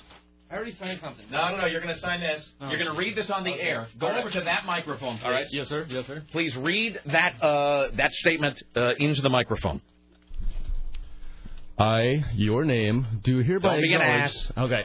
I, Chad, do hereby acknowledge that the video content I'm about to view is done so voluntarily and of my own free will without duress. I do hereby agree to hold harmless CBS Radio, their staff, management, and parent company from any and all distress, trauma, sickness, lack of appetite, nausea, or general discomfort I may experience as a result of viewing said video. I make this statement free of duress on this Thursday, November 1st, 2007. All right, please now to He has a good radio voice. Please now to sign your name. Oh, jeez. Right there, top line. Let's see. Oh, life is hard, Chad. Okay, blah. All right, signing this now as a witness. All right. Okay, all right, Chad. I'm ready. Please, again, no profanity. Of course. All right. Tell me when the video away. starts. Look away. Look away. All right, Bruce. What are you running the video, Bruce? Yeah, sure. Okay, Well, it Chad. doesn't All bother right. me any, so. Go. Start. No, yeah. Okay. This is German porn. Okay, no big deal. Now. It starts now. Okay. Okay. Wow. Oh, man. Dude. You got to keep watching. Your eyes are closing. You're closing your eyes. Closed. I pinched my right eye. No, the left one's... Oh, wow. Well, you don't have to watch the rest of it if you already closed your eyes. Oh, you just only closed one again. Come on, man. I mean, seriously. Oh! Ah! Oh, wow. Oh, I think you looked away. you looked away. It does get worse. Oh, he looked away. Oh, you tricked me. He looked away. That's it. How long? 36.9. 36 seconds. Oh, I got tricked by Rick Emerson. Oh, you... No, right. you looked away. That was a physical. You jolted. So far, I've still made it all the way, and it does get even worse. Offend it me, even gets sir. worse. All right. Thank you, Chad. Worse. Sorry, loser. Okay. All right, Penelope. How do you now? Before you go, Penelope. Now, how do you feel about this now? Having seen the reaction of these able-bodied men. I am certain I can handle this. All right. Okay. All right, Penelope. I'm going to give you this. Please go over to where Bruce Hagler is. Please read that statement into the microphone and then sign the top line. Sir. Thank you. Can I just tell you this, by the way? On YouTube now, there's a whole industry of just reaction videos to this, where you don't see the video, you just see the reaction. All right, please read that statement, Penelope. All right. I, Penelope, do hereby acknowledge that the video content I am about to view is done so voluntary and of my own free will without duress. I do hereby agree to hold harmless CBS Radio, their staff, management, and parent company from any and all distress, trauma, sickness, lack of appetite, nausea, or general discomfort I may experience as a result of viewing said video. I make this statement free of duress on this Thursday, November 1, 2007. You got a sexy voice. She has such a gentle, nice voice. You shouldn't show her Chad that. looks a little sick, by the way. Chad was sort of shaking his head. You look like you're going to lose it over there. All you right. wish that you hadn't have watched it? Sign the top. Yeah, do you wish you hadn't watched it? Let's just say I've had some drunken nights and I've seen some similar. Richie, do you wish you hadn't seen it? I could have done it. If you could take it back out of your head now, would you? I'm still thinking about it. Yeah, there you go. Fantastic. I think Bruce likes it. I will have to say, I've never been that drunk. What kind of I don't know what kind of night friends was you this? have and what you're drinking. No, watching porn, not doing. Oh, I see. All right. Okay, Bruce, you're going to be in charge of launching this? Yes. Okay, and Sarah? I'm ready. Bruce, let Sarah know when to start the timer. And I should say, the gross part is not the picture of the sheriff here on the screen. Yeah, that's pretty gross. All right, so let Sarah know when to start the timer. Ready? All right, It's begin loading. whenever. It's Okay. loading. Just hold on. Oh, lovely. Oh, no. This right here? Yeah, okay, now.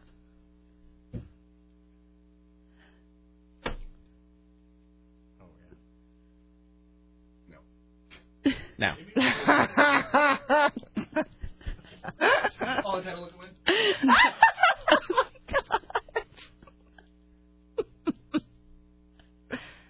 That is amazing. We're still No. Oh, she's still watching? Yes. Okay. I thought she closed her All eyes right. for a second. Still watching. Oh, my.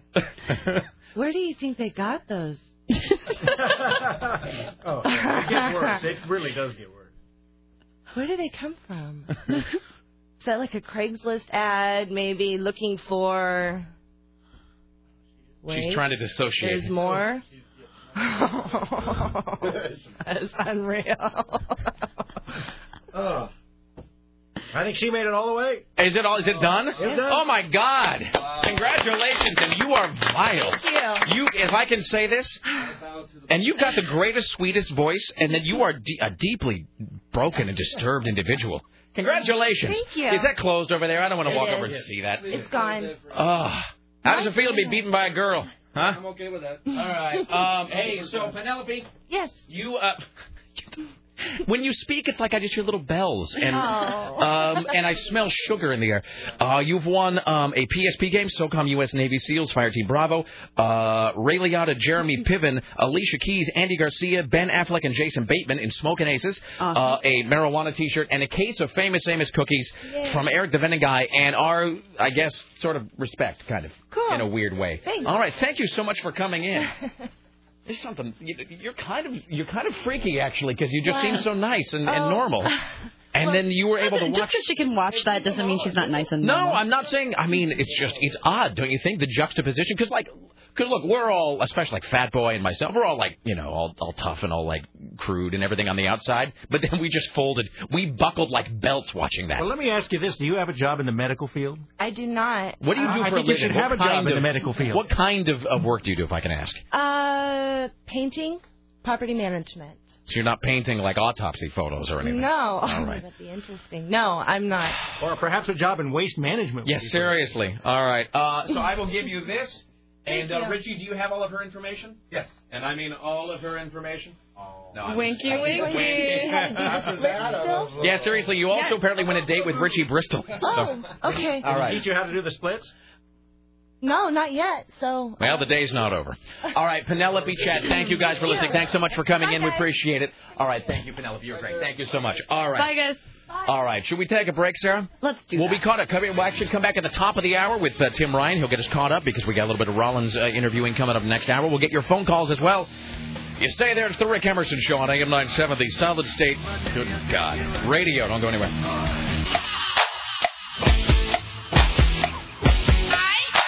Crazy Eyes. Why, hello. It's the Rick Emerson radio program. It's 503-733-2970. Later on this hour, we'll talk to Henry Rollins, appearing tonight at the Aladdin Theater. Like us at 3, Like us 101 at 5, Donna Mike at 7. Rick, can you add a segment where Penelope just comes on and reads us a bedtime story? Done, sir. I think that's a great idea. Consider it done. Hold on. Penelope, if you're listening, you are coming back at some point and you're reading a bedtime story to everybody. Yeah, she was great. Okay, that sounds creepier now that you say that. You know, whatever. It sounds creepy after what we just subjected Richie Bristol and Penelope and Chad I want to. Timmy Ryan to watch it. Can I just tell you this? I just saw Richie Bristol. Can you please come to the studio, and then we'll do some news and get some calls and some stuff. Richie still looks like he's going to be sick. Why don't you come over here and pop it on the mic? Richie, so now it's about 10 minutes after you watch that video. How are you feeling? I mean, honestly, is it still in your head? I'm trying to forget about it. But no, keep on talking about it. You can't forget about something like that. It can never, some things can never be unwatched, can they? No. I really honestly thought you were going to vomit. It's like you were reaching for the trash can and you kind of had that sweaty, mouthful of saliva look. Yeah, I felt energy drink up my Is it all coming back? Yeah. The more I talk about it? Yeah. My goal. Okay, seriously, you can't vomit in here. You got to vomit elsewhere. I thought I was really. His eyes started watering and he did that weird, covering. Yeah. Like pulling a shirt over his mouth, and he looked kind of bug-eyed. My hope and fear was that someone would hurl. I could tell that he was almost about ready to vomit because I looked at him and I almost vomited. Yeah, that's how you can tell. Because he had the look and he wasn't faking it. There's some. How do I put this? There's some physical sensations and reactions you can't fake convincingly for the most part unless you're Ginger Lynn. You were not faking that you were about to vomit. So, yuck. What do you feel about Tim Ryan watching it? Tim Ryan, hello, sir. What's up? Oh, wait, let's... hello, Tim Ryan. There you go, your button. How we doing? I'm here. How do you feel about Richie? Richie, how do you feel about Tim Ryan watching He looks like a tough guy, and I want to see him just... See, that's the thing. Chad... I think Tim Ryan has enough of the crazy that it won't affect him. You score porn films for a living, for a living, though, right? I did, yes. You did. I still currently do from time to time. All right. So, I mean, you've seen some vile things. I've been on set and seen a lot of things. Well, you know what we should do? Won't get him. Here's what we should do later on. You don't even want to know what I've seen. I do, actually. Later on, we should line up a bank of calls. We'll give them the domain name, and then we can just listen to callers watch it. I can kill a whole day that way. That's a great idea. All right.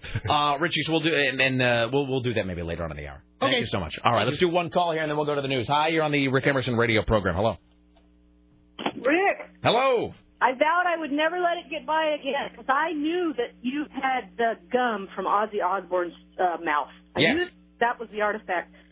But I thought everybody else was going to get it, so I didn't call in. So I'm calling in every time I have a hunch. I can guess what the film was based on the difference between the reaction between the woman who seemed to be just a tad bit fascinated by it. Yeah, she did seem sort of strangely compelled by it. I have to say that. Please do not describe the content of the film, but you do believe you know what it is. I do. And here's the thing, and Sarah, now do you realize what I'm saying when I say that the disclaimer on my website has to be lengthy and specific? Yes. About, seriously, no joke, I am not effing with you. It isn't like a build-up either. It seans like it happens pretty immediately. As Richie said, it escalates quickly. There has to be a serious disclaimer about, I am not screwing with you. Do not watch this. And I swear to God, if anybody watches this at work, you were begging for a firing. I feel really disgusting just even knowing the description of it. Yeah, that's true. So, I don't know. So, you think you know what this is? Right. Well, I'm going to put it on the website later on today. You'll be able to find out if you're right. We can't talk about it on the air, though. Okay. Yeah, all right. Thank you. Okay, bye. All right, ladies and gentlemen, at the Ministry of Truth, let's pay a visit to your friend Timmy Ryan. And now, from the Ministry of Truth, this is Tim Riley. Indeed, I'm Tim A, filling in for the real Tim Shady. Hello, how are you? Tim Riley. Hey, what's up? How's life? You always have... real Tim Shady? Please don't call it that. Speaking of crazy eyes, you've always kind of got the crazy eyes going on. He has crazy eyes. Explain. He doesn't make any eye contact. I always make eye contact. Because how often do I see you, Sarah? Not a lot. I just saw you in the hall and you didn't even make eye contact. Oh, that's because I was walking on by. Because I was looking for something. No, we were talking. Shuffling nervously, staring at the carpet, trying to look innocent. No. Okay, Rick said, hey, I'm going to find you here in a second. And you're like, hey, crazy. I'm like, what's up? And I was looking for some change so I can get some of those really hot potato chips that are in there. Oh, the Blair's Death Rain potato chips. Those are really good. They are. See? So I'm not alone. You've had those. They're okay. I keep telling the vending machine guy he's got to put more of those in there. You should just have a whole vending machine full of them. I am a big believer in that idea. They are the new chocolate Chex Mix. I like it. Chocolate. Yeah. No, so I'm... Oh, I forgot about that. Well, the vending machine guy is going to come by at some point because he's got to drop off a case of Famous Amos. Hey, Penelope has to come back at some point because she'll have a case of chocolate chip cookies. And you just so happen to have a bedtime story down here. Do you see how creepy that is? If Richie just so happens to have a pommel horse... Oh, hey, look, I'm no creepier than Richie keeping her on the phone for 9 minutes talking about gymnastic activities that he wants to teach her. So I like his spray bottle. Let's clarify.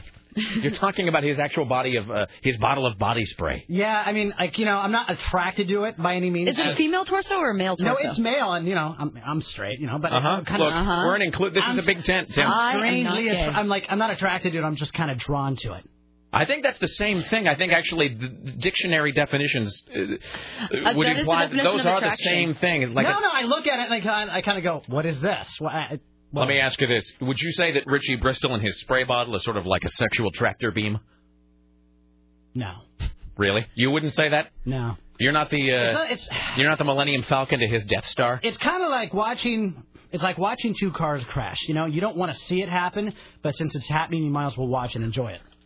So you don't want to be attracted to Richie or his spray bottle. Right. But since they are such sensual items, you figure you'll just give into it. Right. I mean, Richie was the one who taught me if it feels good, it can't be gross. And if you tell anybody, I'll I'm kill kidding. a puppy. Kidding, Richie. Whatever. Excellent. Ladies and gentlemen, Tim Ryan with the news. All right, news. let's do a Madonna story. Who dated everybody back in the 80s. A new biography about pop superstar Madonna suggests the Material Girl briefly dated the rap superstar Tupac Shakur. Hard to believe. Known to us in the hood as just Tupac. And may have been sizing him up for possible father material. According to the New York Daily News, in her book, Madonna, Like an Icon, Lucy O'Brien says Madonna, who was in her mid-30s at the time, felt her biological clock ticking and desperately wanted children. O'Brien says the singer had various relationships with unlikely men. Now, the kids that she has now, are those her kids, or did she adopt them? No, she had one with her fitness trainer, Carlos something. That's right, Carlos the Jackal. Carlos the guy. Her hot trainer. She was stud bred. That's kind of what, let's just call a spade on that. That's actually very accurate. Stud bred. She was I fired. knew this was a good idea last night when I called you. I was drunk at the time, though. So what about Guy Ritchie?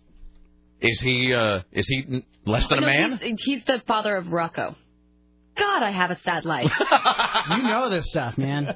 So she has one kid from the stud, one kid from Guy Ritchie. And she has one adopted African-American child. And a strap-on dildo. Named David. And no, not the dildo is not named David. That's the... Boy, things have just gone into the sewer really quickly. As soon as Bruce leaves, it's like all the mice come out to play. All right, so she was sizing up Tupac Shakur, euphemistically, I'm assuming, for father material. Right, because as we all know, Tupac is just, the role model for a perfect father. Those are exactly the genes you want. All right. Well, he was a backup dancer at one point, and she does seem to fancy backup dancers. Just like Britney. Yes. No, have you ever seen have you ever looked through the, I never thought about that. That is another Britney-Madonna correlation. I really honestly never thought about that. I think they're secretly related somehow. Well, because Madonna dated some of her backup singers, and a lot of them were gay, but a lot of them weren't. Now, she had some relationships with the guys who were dancing for her, and Britney did the same thing, and that's so weird, actually, because of those Britney photographs that just came out where she's on the pre-slap. I wonder if she is. I wonder if there's somebody, if there was somebody like arcing out all of the. Like you used to hear these stories about how, there's a book called Kiss and Sell, which is about the book Kiss, about the band Kiss, and the book says they would describe these meetings where like Paul Stanley and Gene Simmons and whoever would get together around this. It's the saddest story. Get together around this huge conference table, like Kiss, Fortress of Solitude or whatever. And they would buy all of those metal magazines that were so big in the 80s, like Metal Edge and Rip and Cream and whatever. And they would spread them all out on the table, and then they would just go through and take notes on whatever Bon Jovi was doing. And then they would just do the same thing. And so they would go through, and it's like, look, Bon Jovi is wearing these pants and using this kind of lighting rig. And then Kiss would just start to do whatever Bon Jovi did. So maybe Britney is doing the same thing with Madonna. Yeah, she's just taking notes and saying, well, Madonna does this, so I guess it's good for me. But I have to do it on a $5 budget. All right. She's white trash. Here is Tim Ryan. Going back to this. The author was quoted as saying she was going out with Tupac, but homegirls were saying to him, I can't believe you're going out with a white girl. So all the information she dug up pointed out to the fact that his homies were mad that, he was dating a white girl. All right. I thought that was a good thing in the gangsta world. I don't know. That's the assessment of Tim Ryan. I have no idea. Whatever. Should we have a disclaimer about things I say? Yes. Everything we say is not necessarily in agreement with that. No, it's fine. Rick Emerson or the fine people at CBS. I'm sorry, I got like a whole thing here. I think I swallowed a thing. I think I swallowed part of that video. All right, go ahead. Let's do some toilet news. Can we, please? I think that was the last hour. All right. It's Tim Ryan at the Ministry of I still want Truth. to see that video. All right, the world's busiest airport, apparently this is in Atlanta, hopes to fight the drought by allowing less water to be used in their 1,000-plus toilets. That according to the Atlanta Journal-Constitution, which reports the airport plans to save money by adjusting the automatic sensors in the Hartsfield-Jackson public restrooms so they use less water. Now, this is where? This is in America or this is overseas? No, this is over in Georgia. Okay, let me ask you where they this. have outhouses. Am I the only one who does this where you go to, and it's always at an airport, or at some place where you desperately need to get your hands clean because like you put too much, like there's nothing worse, you put a lot of soap on your hands. And then the water pressure is so lackluster that the soap cannot be removed. And so you're there like scrubbing for an hour, but it just makes more soap bubbles. And you're sort of like, the soap won't come off. And you feel like you've got battle fatigue or something. And then, of course, to take it one step further, some of those sinks, it's not just the water pressure that cannot be adjusted. It is, in fact, the water temperature that can also not be changed in any way. So you've got this dribble of lukewarm water coming out of the faucet. You already can't get the soap off your hands. And then what happens? The water stops coming out, and you're like waving your hand like you're trying to, do semaphore for Helen Keller or something. And you can't get the water to start again because the sensor just doesn't. The sensor assumes that you need 13 seconds of water, and that's it. I have a solution for all here. All right, so they want to use less water, and you want to get your hands clean. Why don't they just have a toilet that doubles as a sink? I don't know why nobody's thought of it. Let me make a note to myself. After you're done, you just kind of wash up, you flush, and there you go. Well, this is like that thing that they would always tell you about. In the event of a water outage or some sort of a power fluctuation, the water in the tank of your toilet is drinkable. No one will ever do that. No one. I don't care how. Can I just tell you this? Now, Sarah's already disgusted by a lot of the stories about where I drink water, from where I drink water.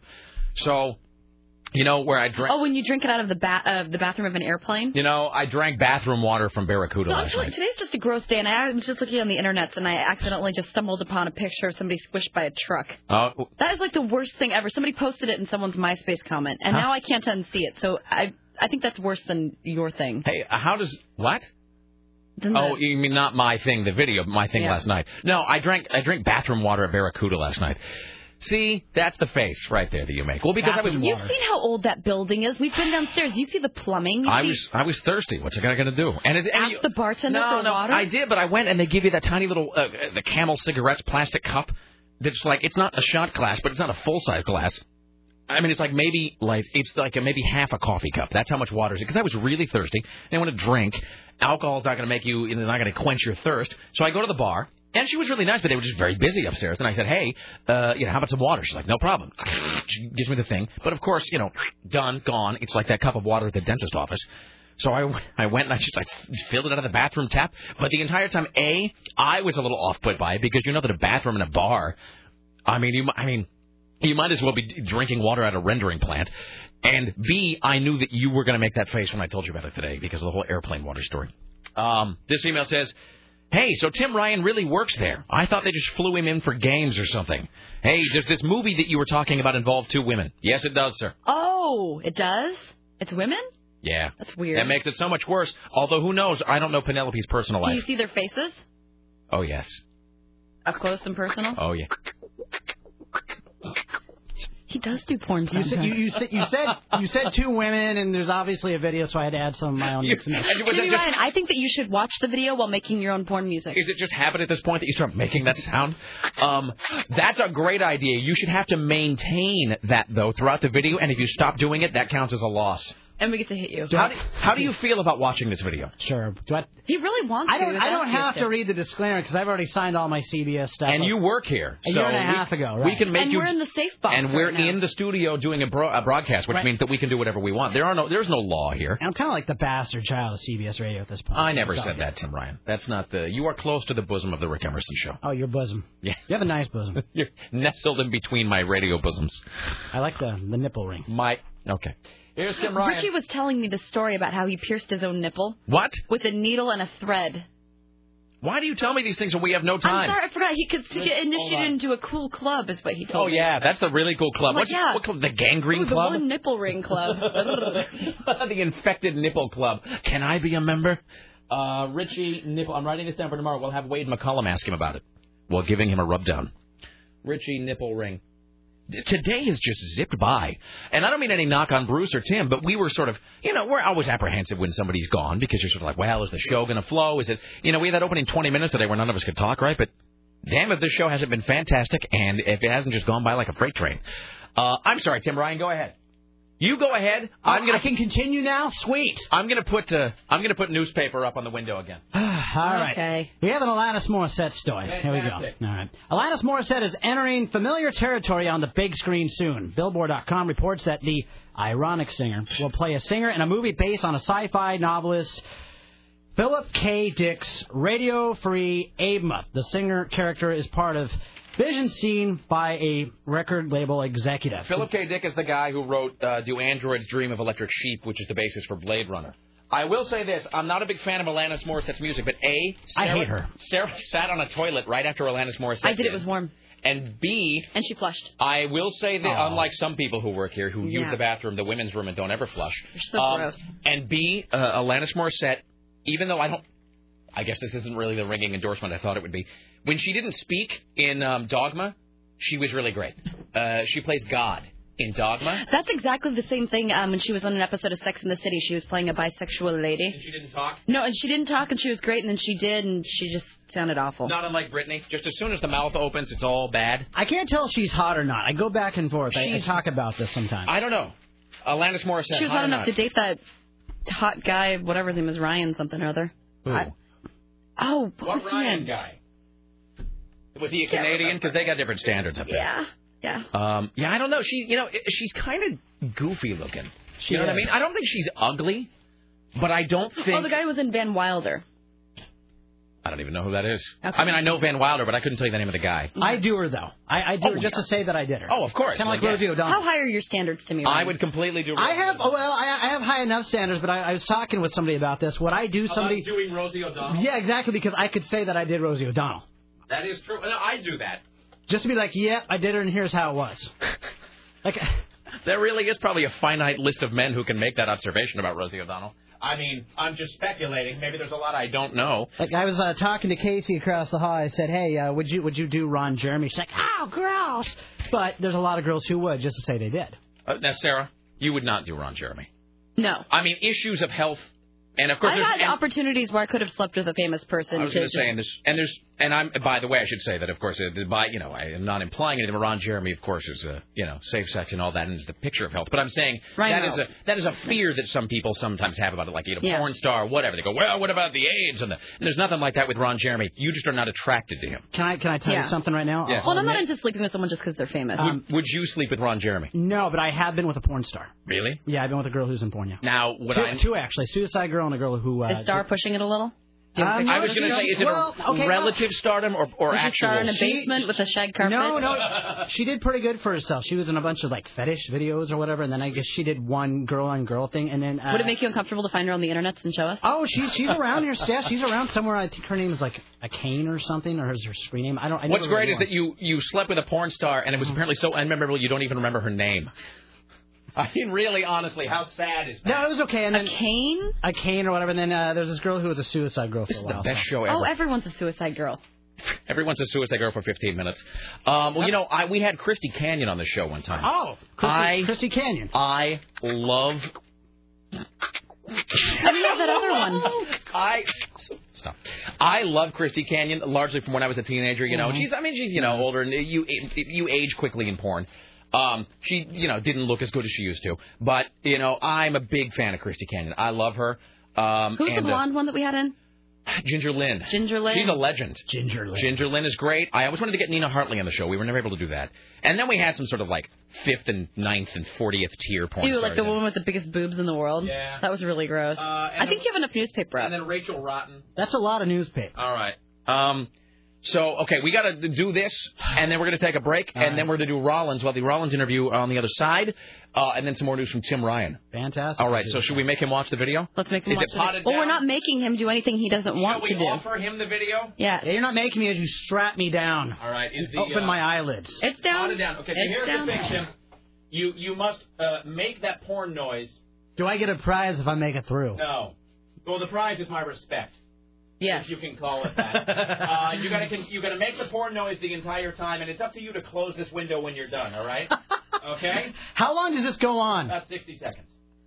It's up to you to close this when we're done. Okay, so... All right. So... No. It goes on for 60 seconds. Here we go. Okay, here we go. Hold on a second. Now watch the center of the screen. Okay, here we go. No swearing. I Keep won't. going.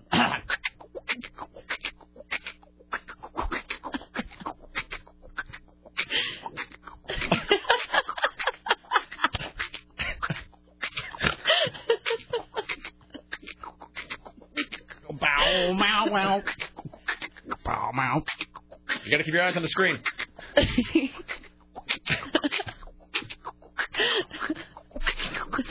My mouth is getting dry. Meow, meow, wow, wow, meow. Bow, bow, back, wow. Bow, wow, wow. How long do I have to keep doing this? You just keep watching. It's almost over. Bow, wow, wow. You'll know when it's over. Wow. Wow. Fantastic. I made it through. And I kept doing it. Congratulations. So I need well a prize. done. Was it gross? You know. How do you feel about yourself having watched that? Bless me, O Father, for I have sinned. Yes.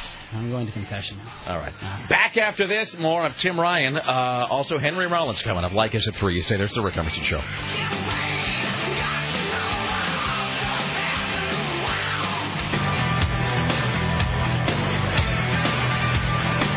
Why, hello. It's the Rick Emerson radio program.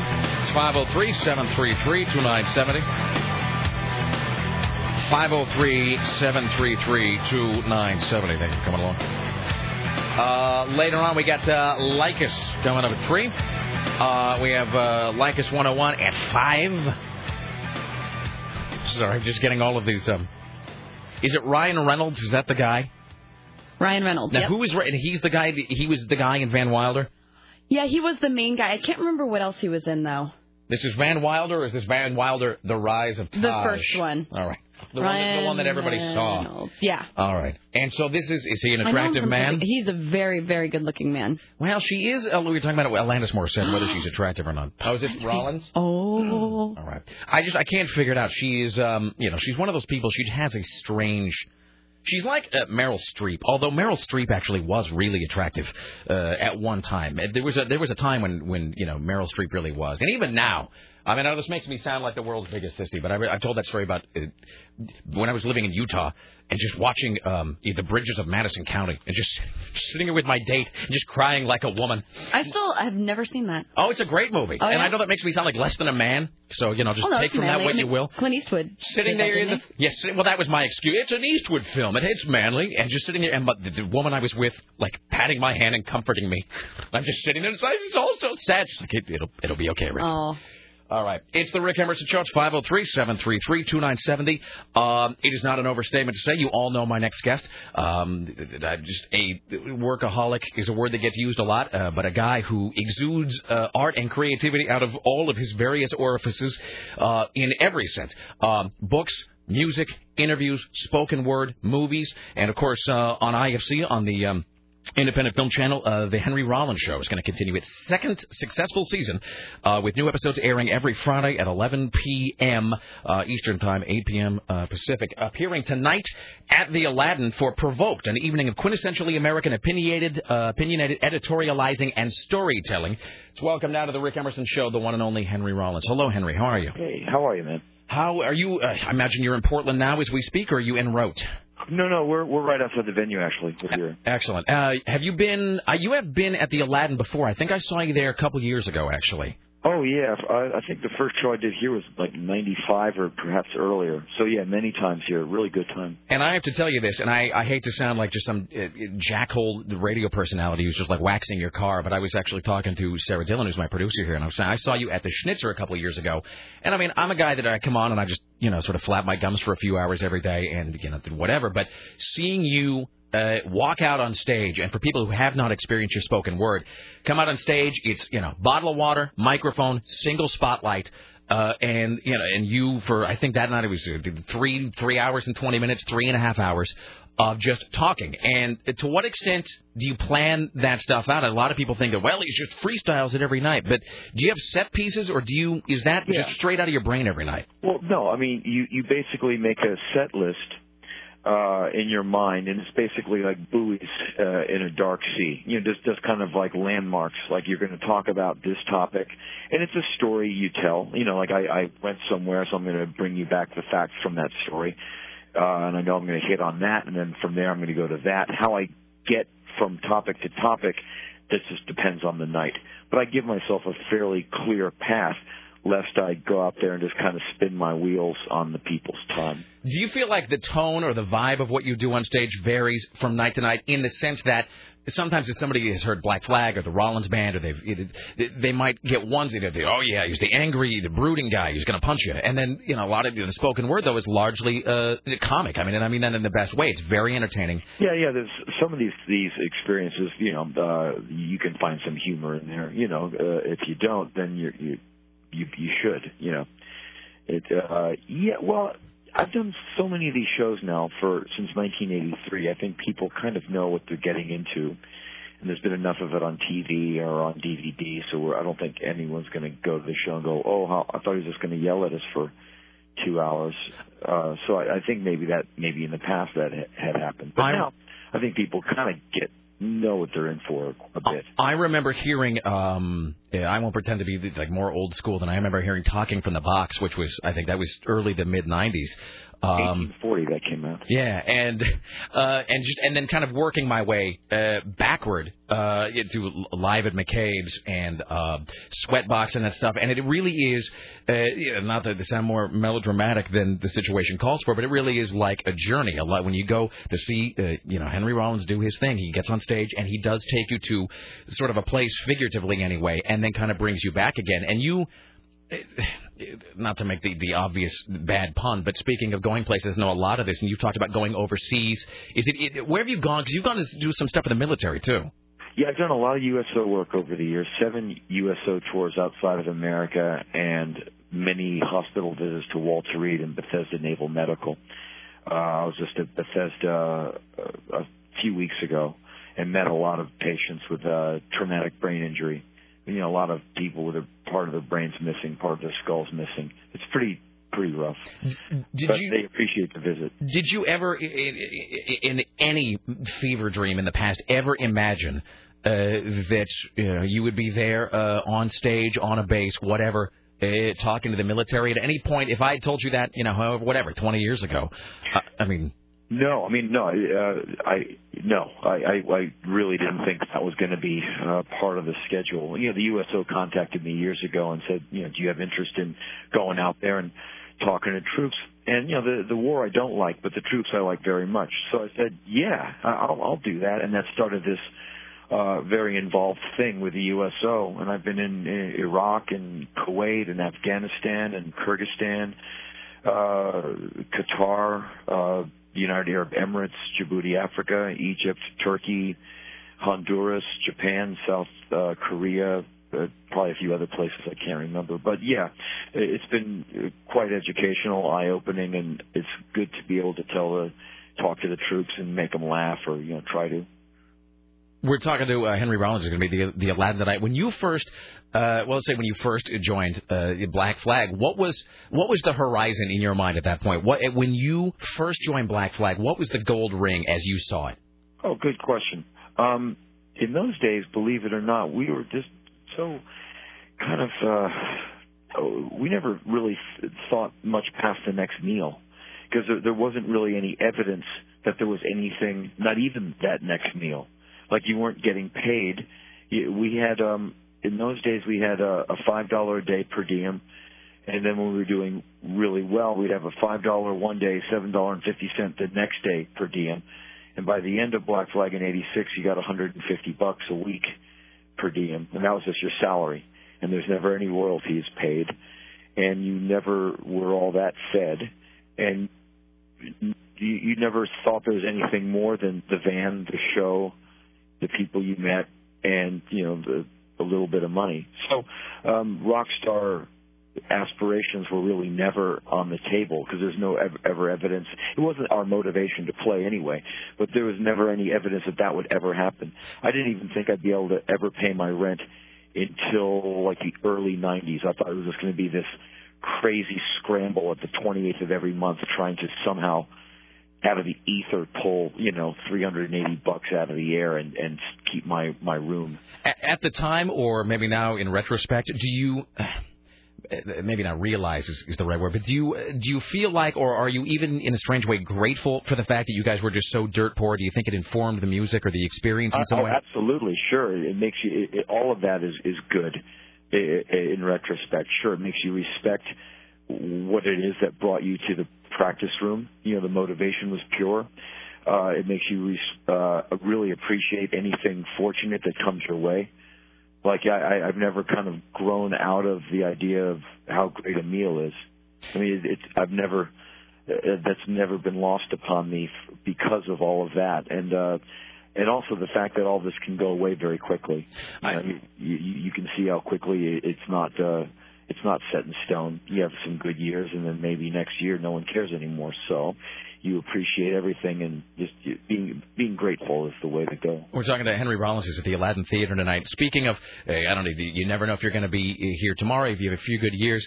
There was that moment in the early to mid-'90s where sort of, it was the, for lack of a better word, that sort of alternative nation time where it seemed like MTV or whoever it is, the sort of tastemakers in the major media sort of focused on a particular kind or genre of music or what they thought to be a genre of music. And we all had our 15 minutes. What was that? People had a big, a career of that, but we had the 15 because MTV paid attention to one of our videos for 6 weeks, and your life changes. I mean, like there's all 500 to 700 people more per show per night. Because, of that single, the people come out of the woodwork, those who buy their records in strip malls. It's kind of like, consumers more than fans. Right. Who kind of go silent for the set until you play the one song they recognize, and they go woo-woo, and then they buy the shirt and go home. Then the next single comes out, and those people fade away. But that summer, we did all those radio festivals with all those big bands. And thankfully, we were cynical enough to know it's just 15 minutes. And we just went about our business and got on with things. But it was an interesting kind of bend in the road. But that kind of time tends to crystallize you if you're not careful just to keep moving. Like, people go, you're that guy who did that song. Yeah. And, for me, it was a B-side. And we wrote it in about 5 minutes. And it's not the only song I ever wrote. But for a lot of people, it is. So you just have to deal with that and get on with it. I'm sorry. From that time, was there a moment when you sort of looked around and just sort of realized, like, why are we here in this place? I mean, was there a time when you felt like you were being asked to do something, or you found yourself posing with somebody or standing on stage somewhere in a place where you just kind of in your head were like, this is just not, like, why am I here? Yeah, some of those radio concerts where we so stuck out, and those audiences were so not into us. We're talking to Henry Rollins. You said once in print, this is some time ago, you said something to the effect of, somebody asked about the Rollins Band, I think, and you said, well, rock is kind of a young man's game, and, I don't know how long I'm going to do it or to what extent. Do you still feel that way, or do you feel like... Yeah, for the most part. I mean, there's people I admire who are older than I am out there performing, but it's kind of like a ceremonial thing when you see them do it, or they'll have to play like 30-year-old songs. And I don't know if I'd want to be... Like the other night I saw Van Halen play, and I really liked it.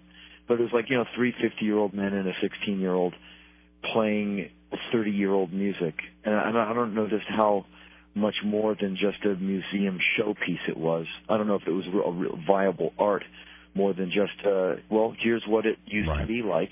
It was like a documentary. I mean, I really, I love those records, and I had a good time. I'm going to see them again later this month in Los Angeles.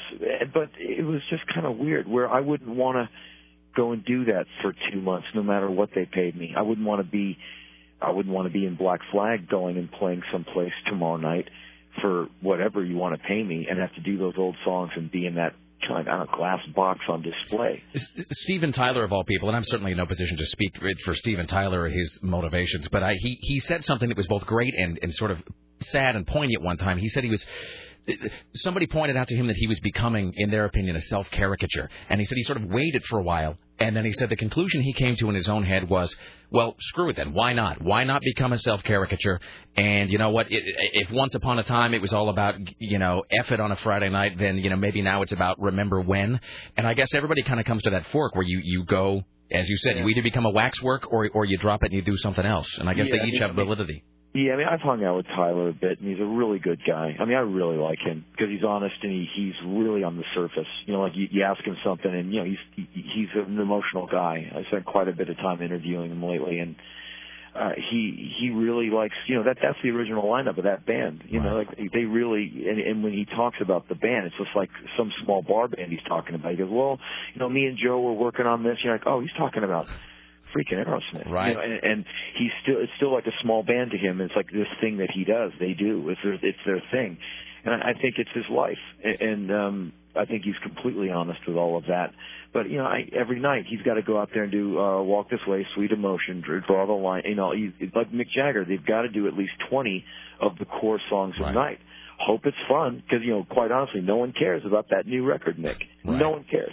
And if the Rolling Stones had the audacity to play half of their new album, which I think what you should do at least, most of the audience would go, whoa, whoa, whoa, what the hell are you doing?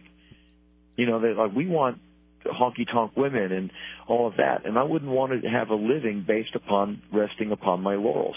I'd rather just have the harder, more unenviable statistics. Here you are in 2007. Here's your new gear. Fall on that sword, and we'll see what happens. We're talking to Henry Rollins. He's tonight at the Aladdin. Just before we kind of wrap things up, I know that you hear, speaking of rock stars, and especially a certain, I think, generation of rock stars. Ozzy comes to mind. He said this a lot. He said that, well, if I wasn't doing this, he said I'd either be in prison or I'd be dead or I'd be whatever. What if you were not out there pouring it out on a stage somewhere somehow? I mean, is there any other viable life for you, or is this it? Is it a one-way street for you? Well, I have different avenues that how I get my thing across, and all of them seem to work. I mean, I draw an income from every single one of the things I do. Like I could just work at my company, and that's okay. I think I'd always be working, and I don't necessarily have to be in the entertainment business. I like working. I mean, I could go back to loading a truck. It would be fine. I mean, I don't know if my back could take it, but I'm not afraid of work. So, and I think at this point I could probably improv something. Excellent. Henry Rollins, it's a pleasure. It's for anybody that has not seen you, I think the Tonight Show is actually sold out, but you should check out the Aladdin, see if there's any chance of squeaking in there. It's going to be fantastic, as it always is. So, Henry, thanks so much. I appreciate it and looking forward to seeing you tonight. All right, sir. I'll see you soon. Thank you, my friend. There you go. Richie, if you want to just double-check with him, make sure everything went swimmingly there. All right. Thank you so much. All right. There you go. Ladies and gentlemen, the one and only Henry Rollins, who's going to be at the Aladdin Theater. All right. Cool.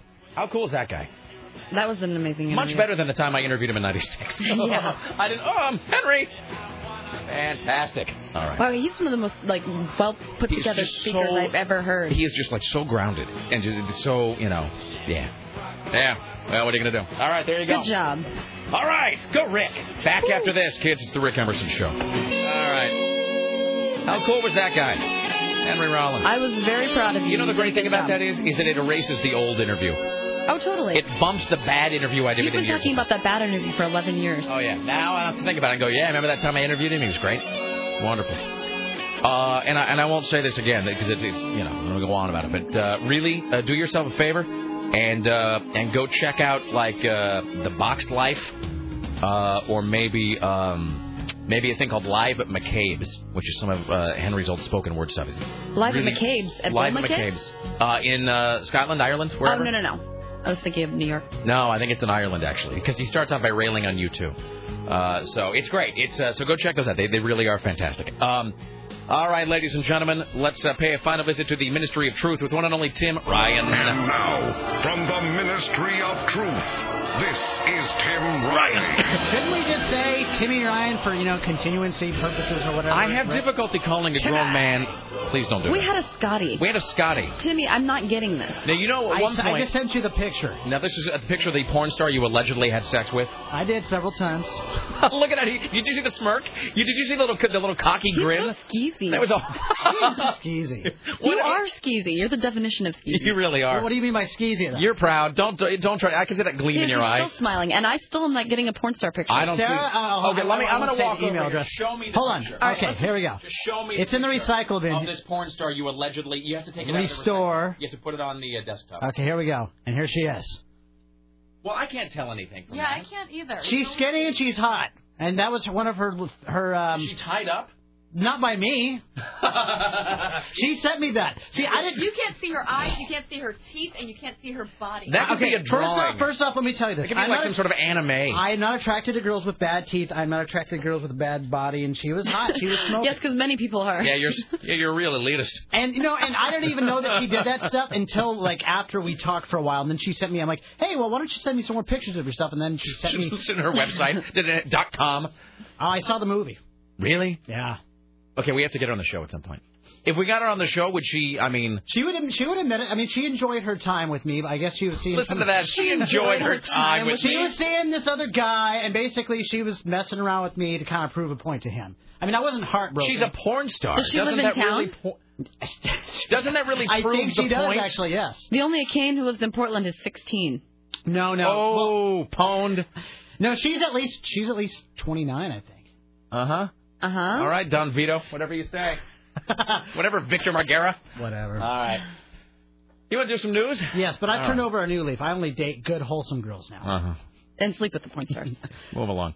Precisely. All right, guess what? Another celebrity has been busted for a DUI.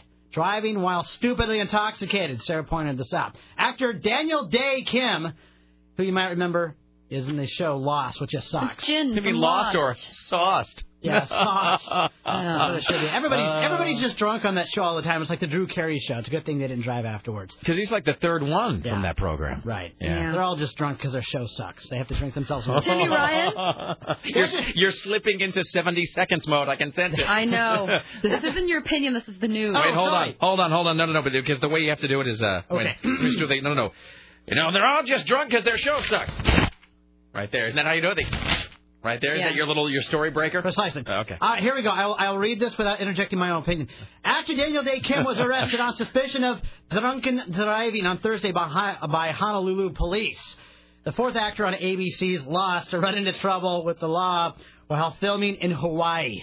If you're in Hawaii, it just seems like you're just screwed at this point. You got Dog the Bounty Hunter and everybody from Lost just getting busted. Was that where he got? Was he in Hawaii? Was that where that happened? I thought he was in Mexico. What are you talking about? Well, he was Dog the Bounty Hunter. Right, but I think he was talking to somebody in Hawaii. So just even having contact with Hawaii at this point is now just lethal, in your opinion? Yeah, they don't like haoles over there. If you're a white, I mean, that's what you are. That's not even a racial term. It's true. I'm pretty sure that it is. Racial, it's true. Well, especially because it's preceded by. They don't like white people over there. If you're no, that is a known term. My friend Lorraine lived there. And haole. Yeah, she would get that yelled at her every time her big white ass would step out of the house. Do I want to take these calls? How long do we have to leave? We only have like a minute. Well, here's the thing.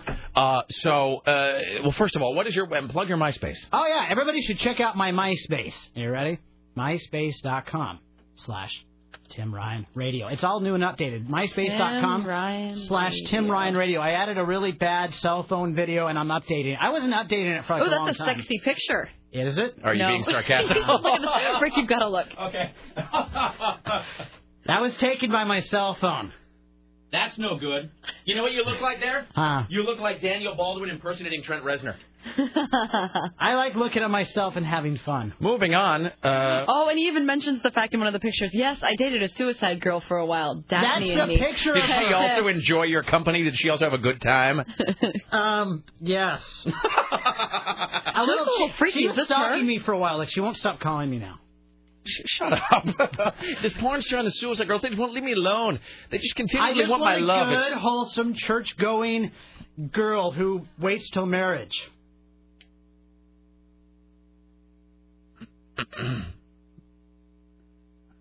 Silence. I don't have the cricket noise.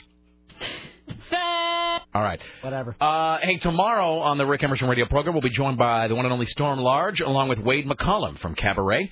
They'll both be here. Aaron Geek in the City Duran from geekinthecity.com will be in the studio with us. And we will subject more listeners to the video that can never be named or described, which I'll post on my website later on. Don't look now. It's not there now. I'll post it later on, you sons of bitches. So we'll get that up there. So our thanks to Penelope. Our thanks to Chad. Our thanks to Lisa Desjardins, Ed McCarthy, and Rachel McGrath, who hates me. And, of course, to Henry Rollins tonight at the Aladdin. Sold out, but you might want to check and see if there are any stray tickets around there. And also to Bruce Agler and Tim Ryan. Woohoo. Tim, I'm sorry. Who slept with a porn star. And a suicide girl. Don't forget it. Don't forget it. You should never forget Wear it. a shirt that says that. Rick Emerson, show producer today, and every day, the lovely and talented Sarah Dillon for AM 970 Solid State Radio. Manning the phones, it's Richie Bristol, and of course upstairs, the gatekeepers. Dave's in. See you, tomorrow at 11 a.m. Like us next. Like us 101 at 5. Don and Mike at 7. It's the Rick Emerson radio program. See you tomorrow, kids. So watch out for snakes. Bye. I've had worse press than a paedophile or a murderer, and I've done nothing but charity for 20 years.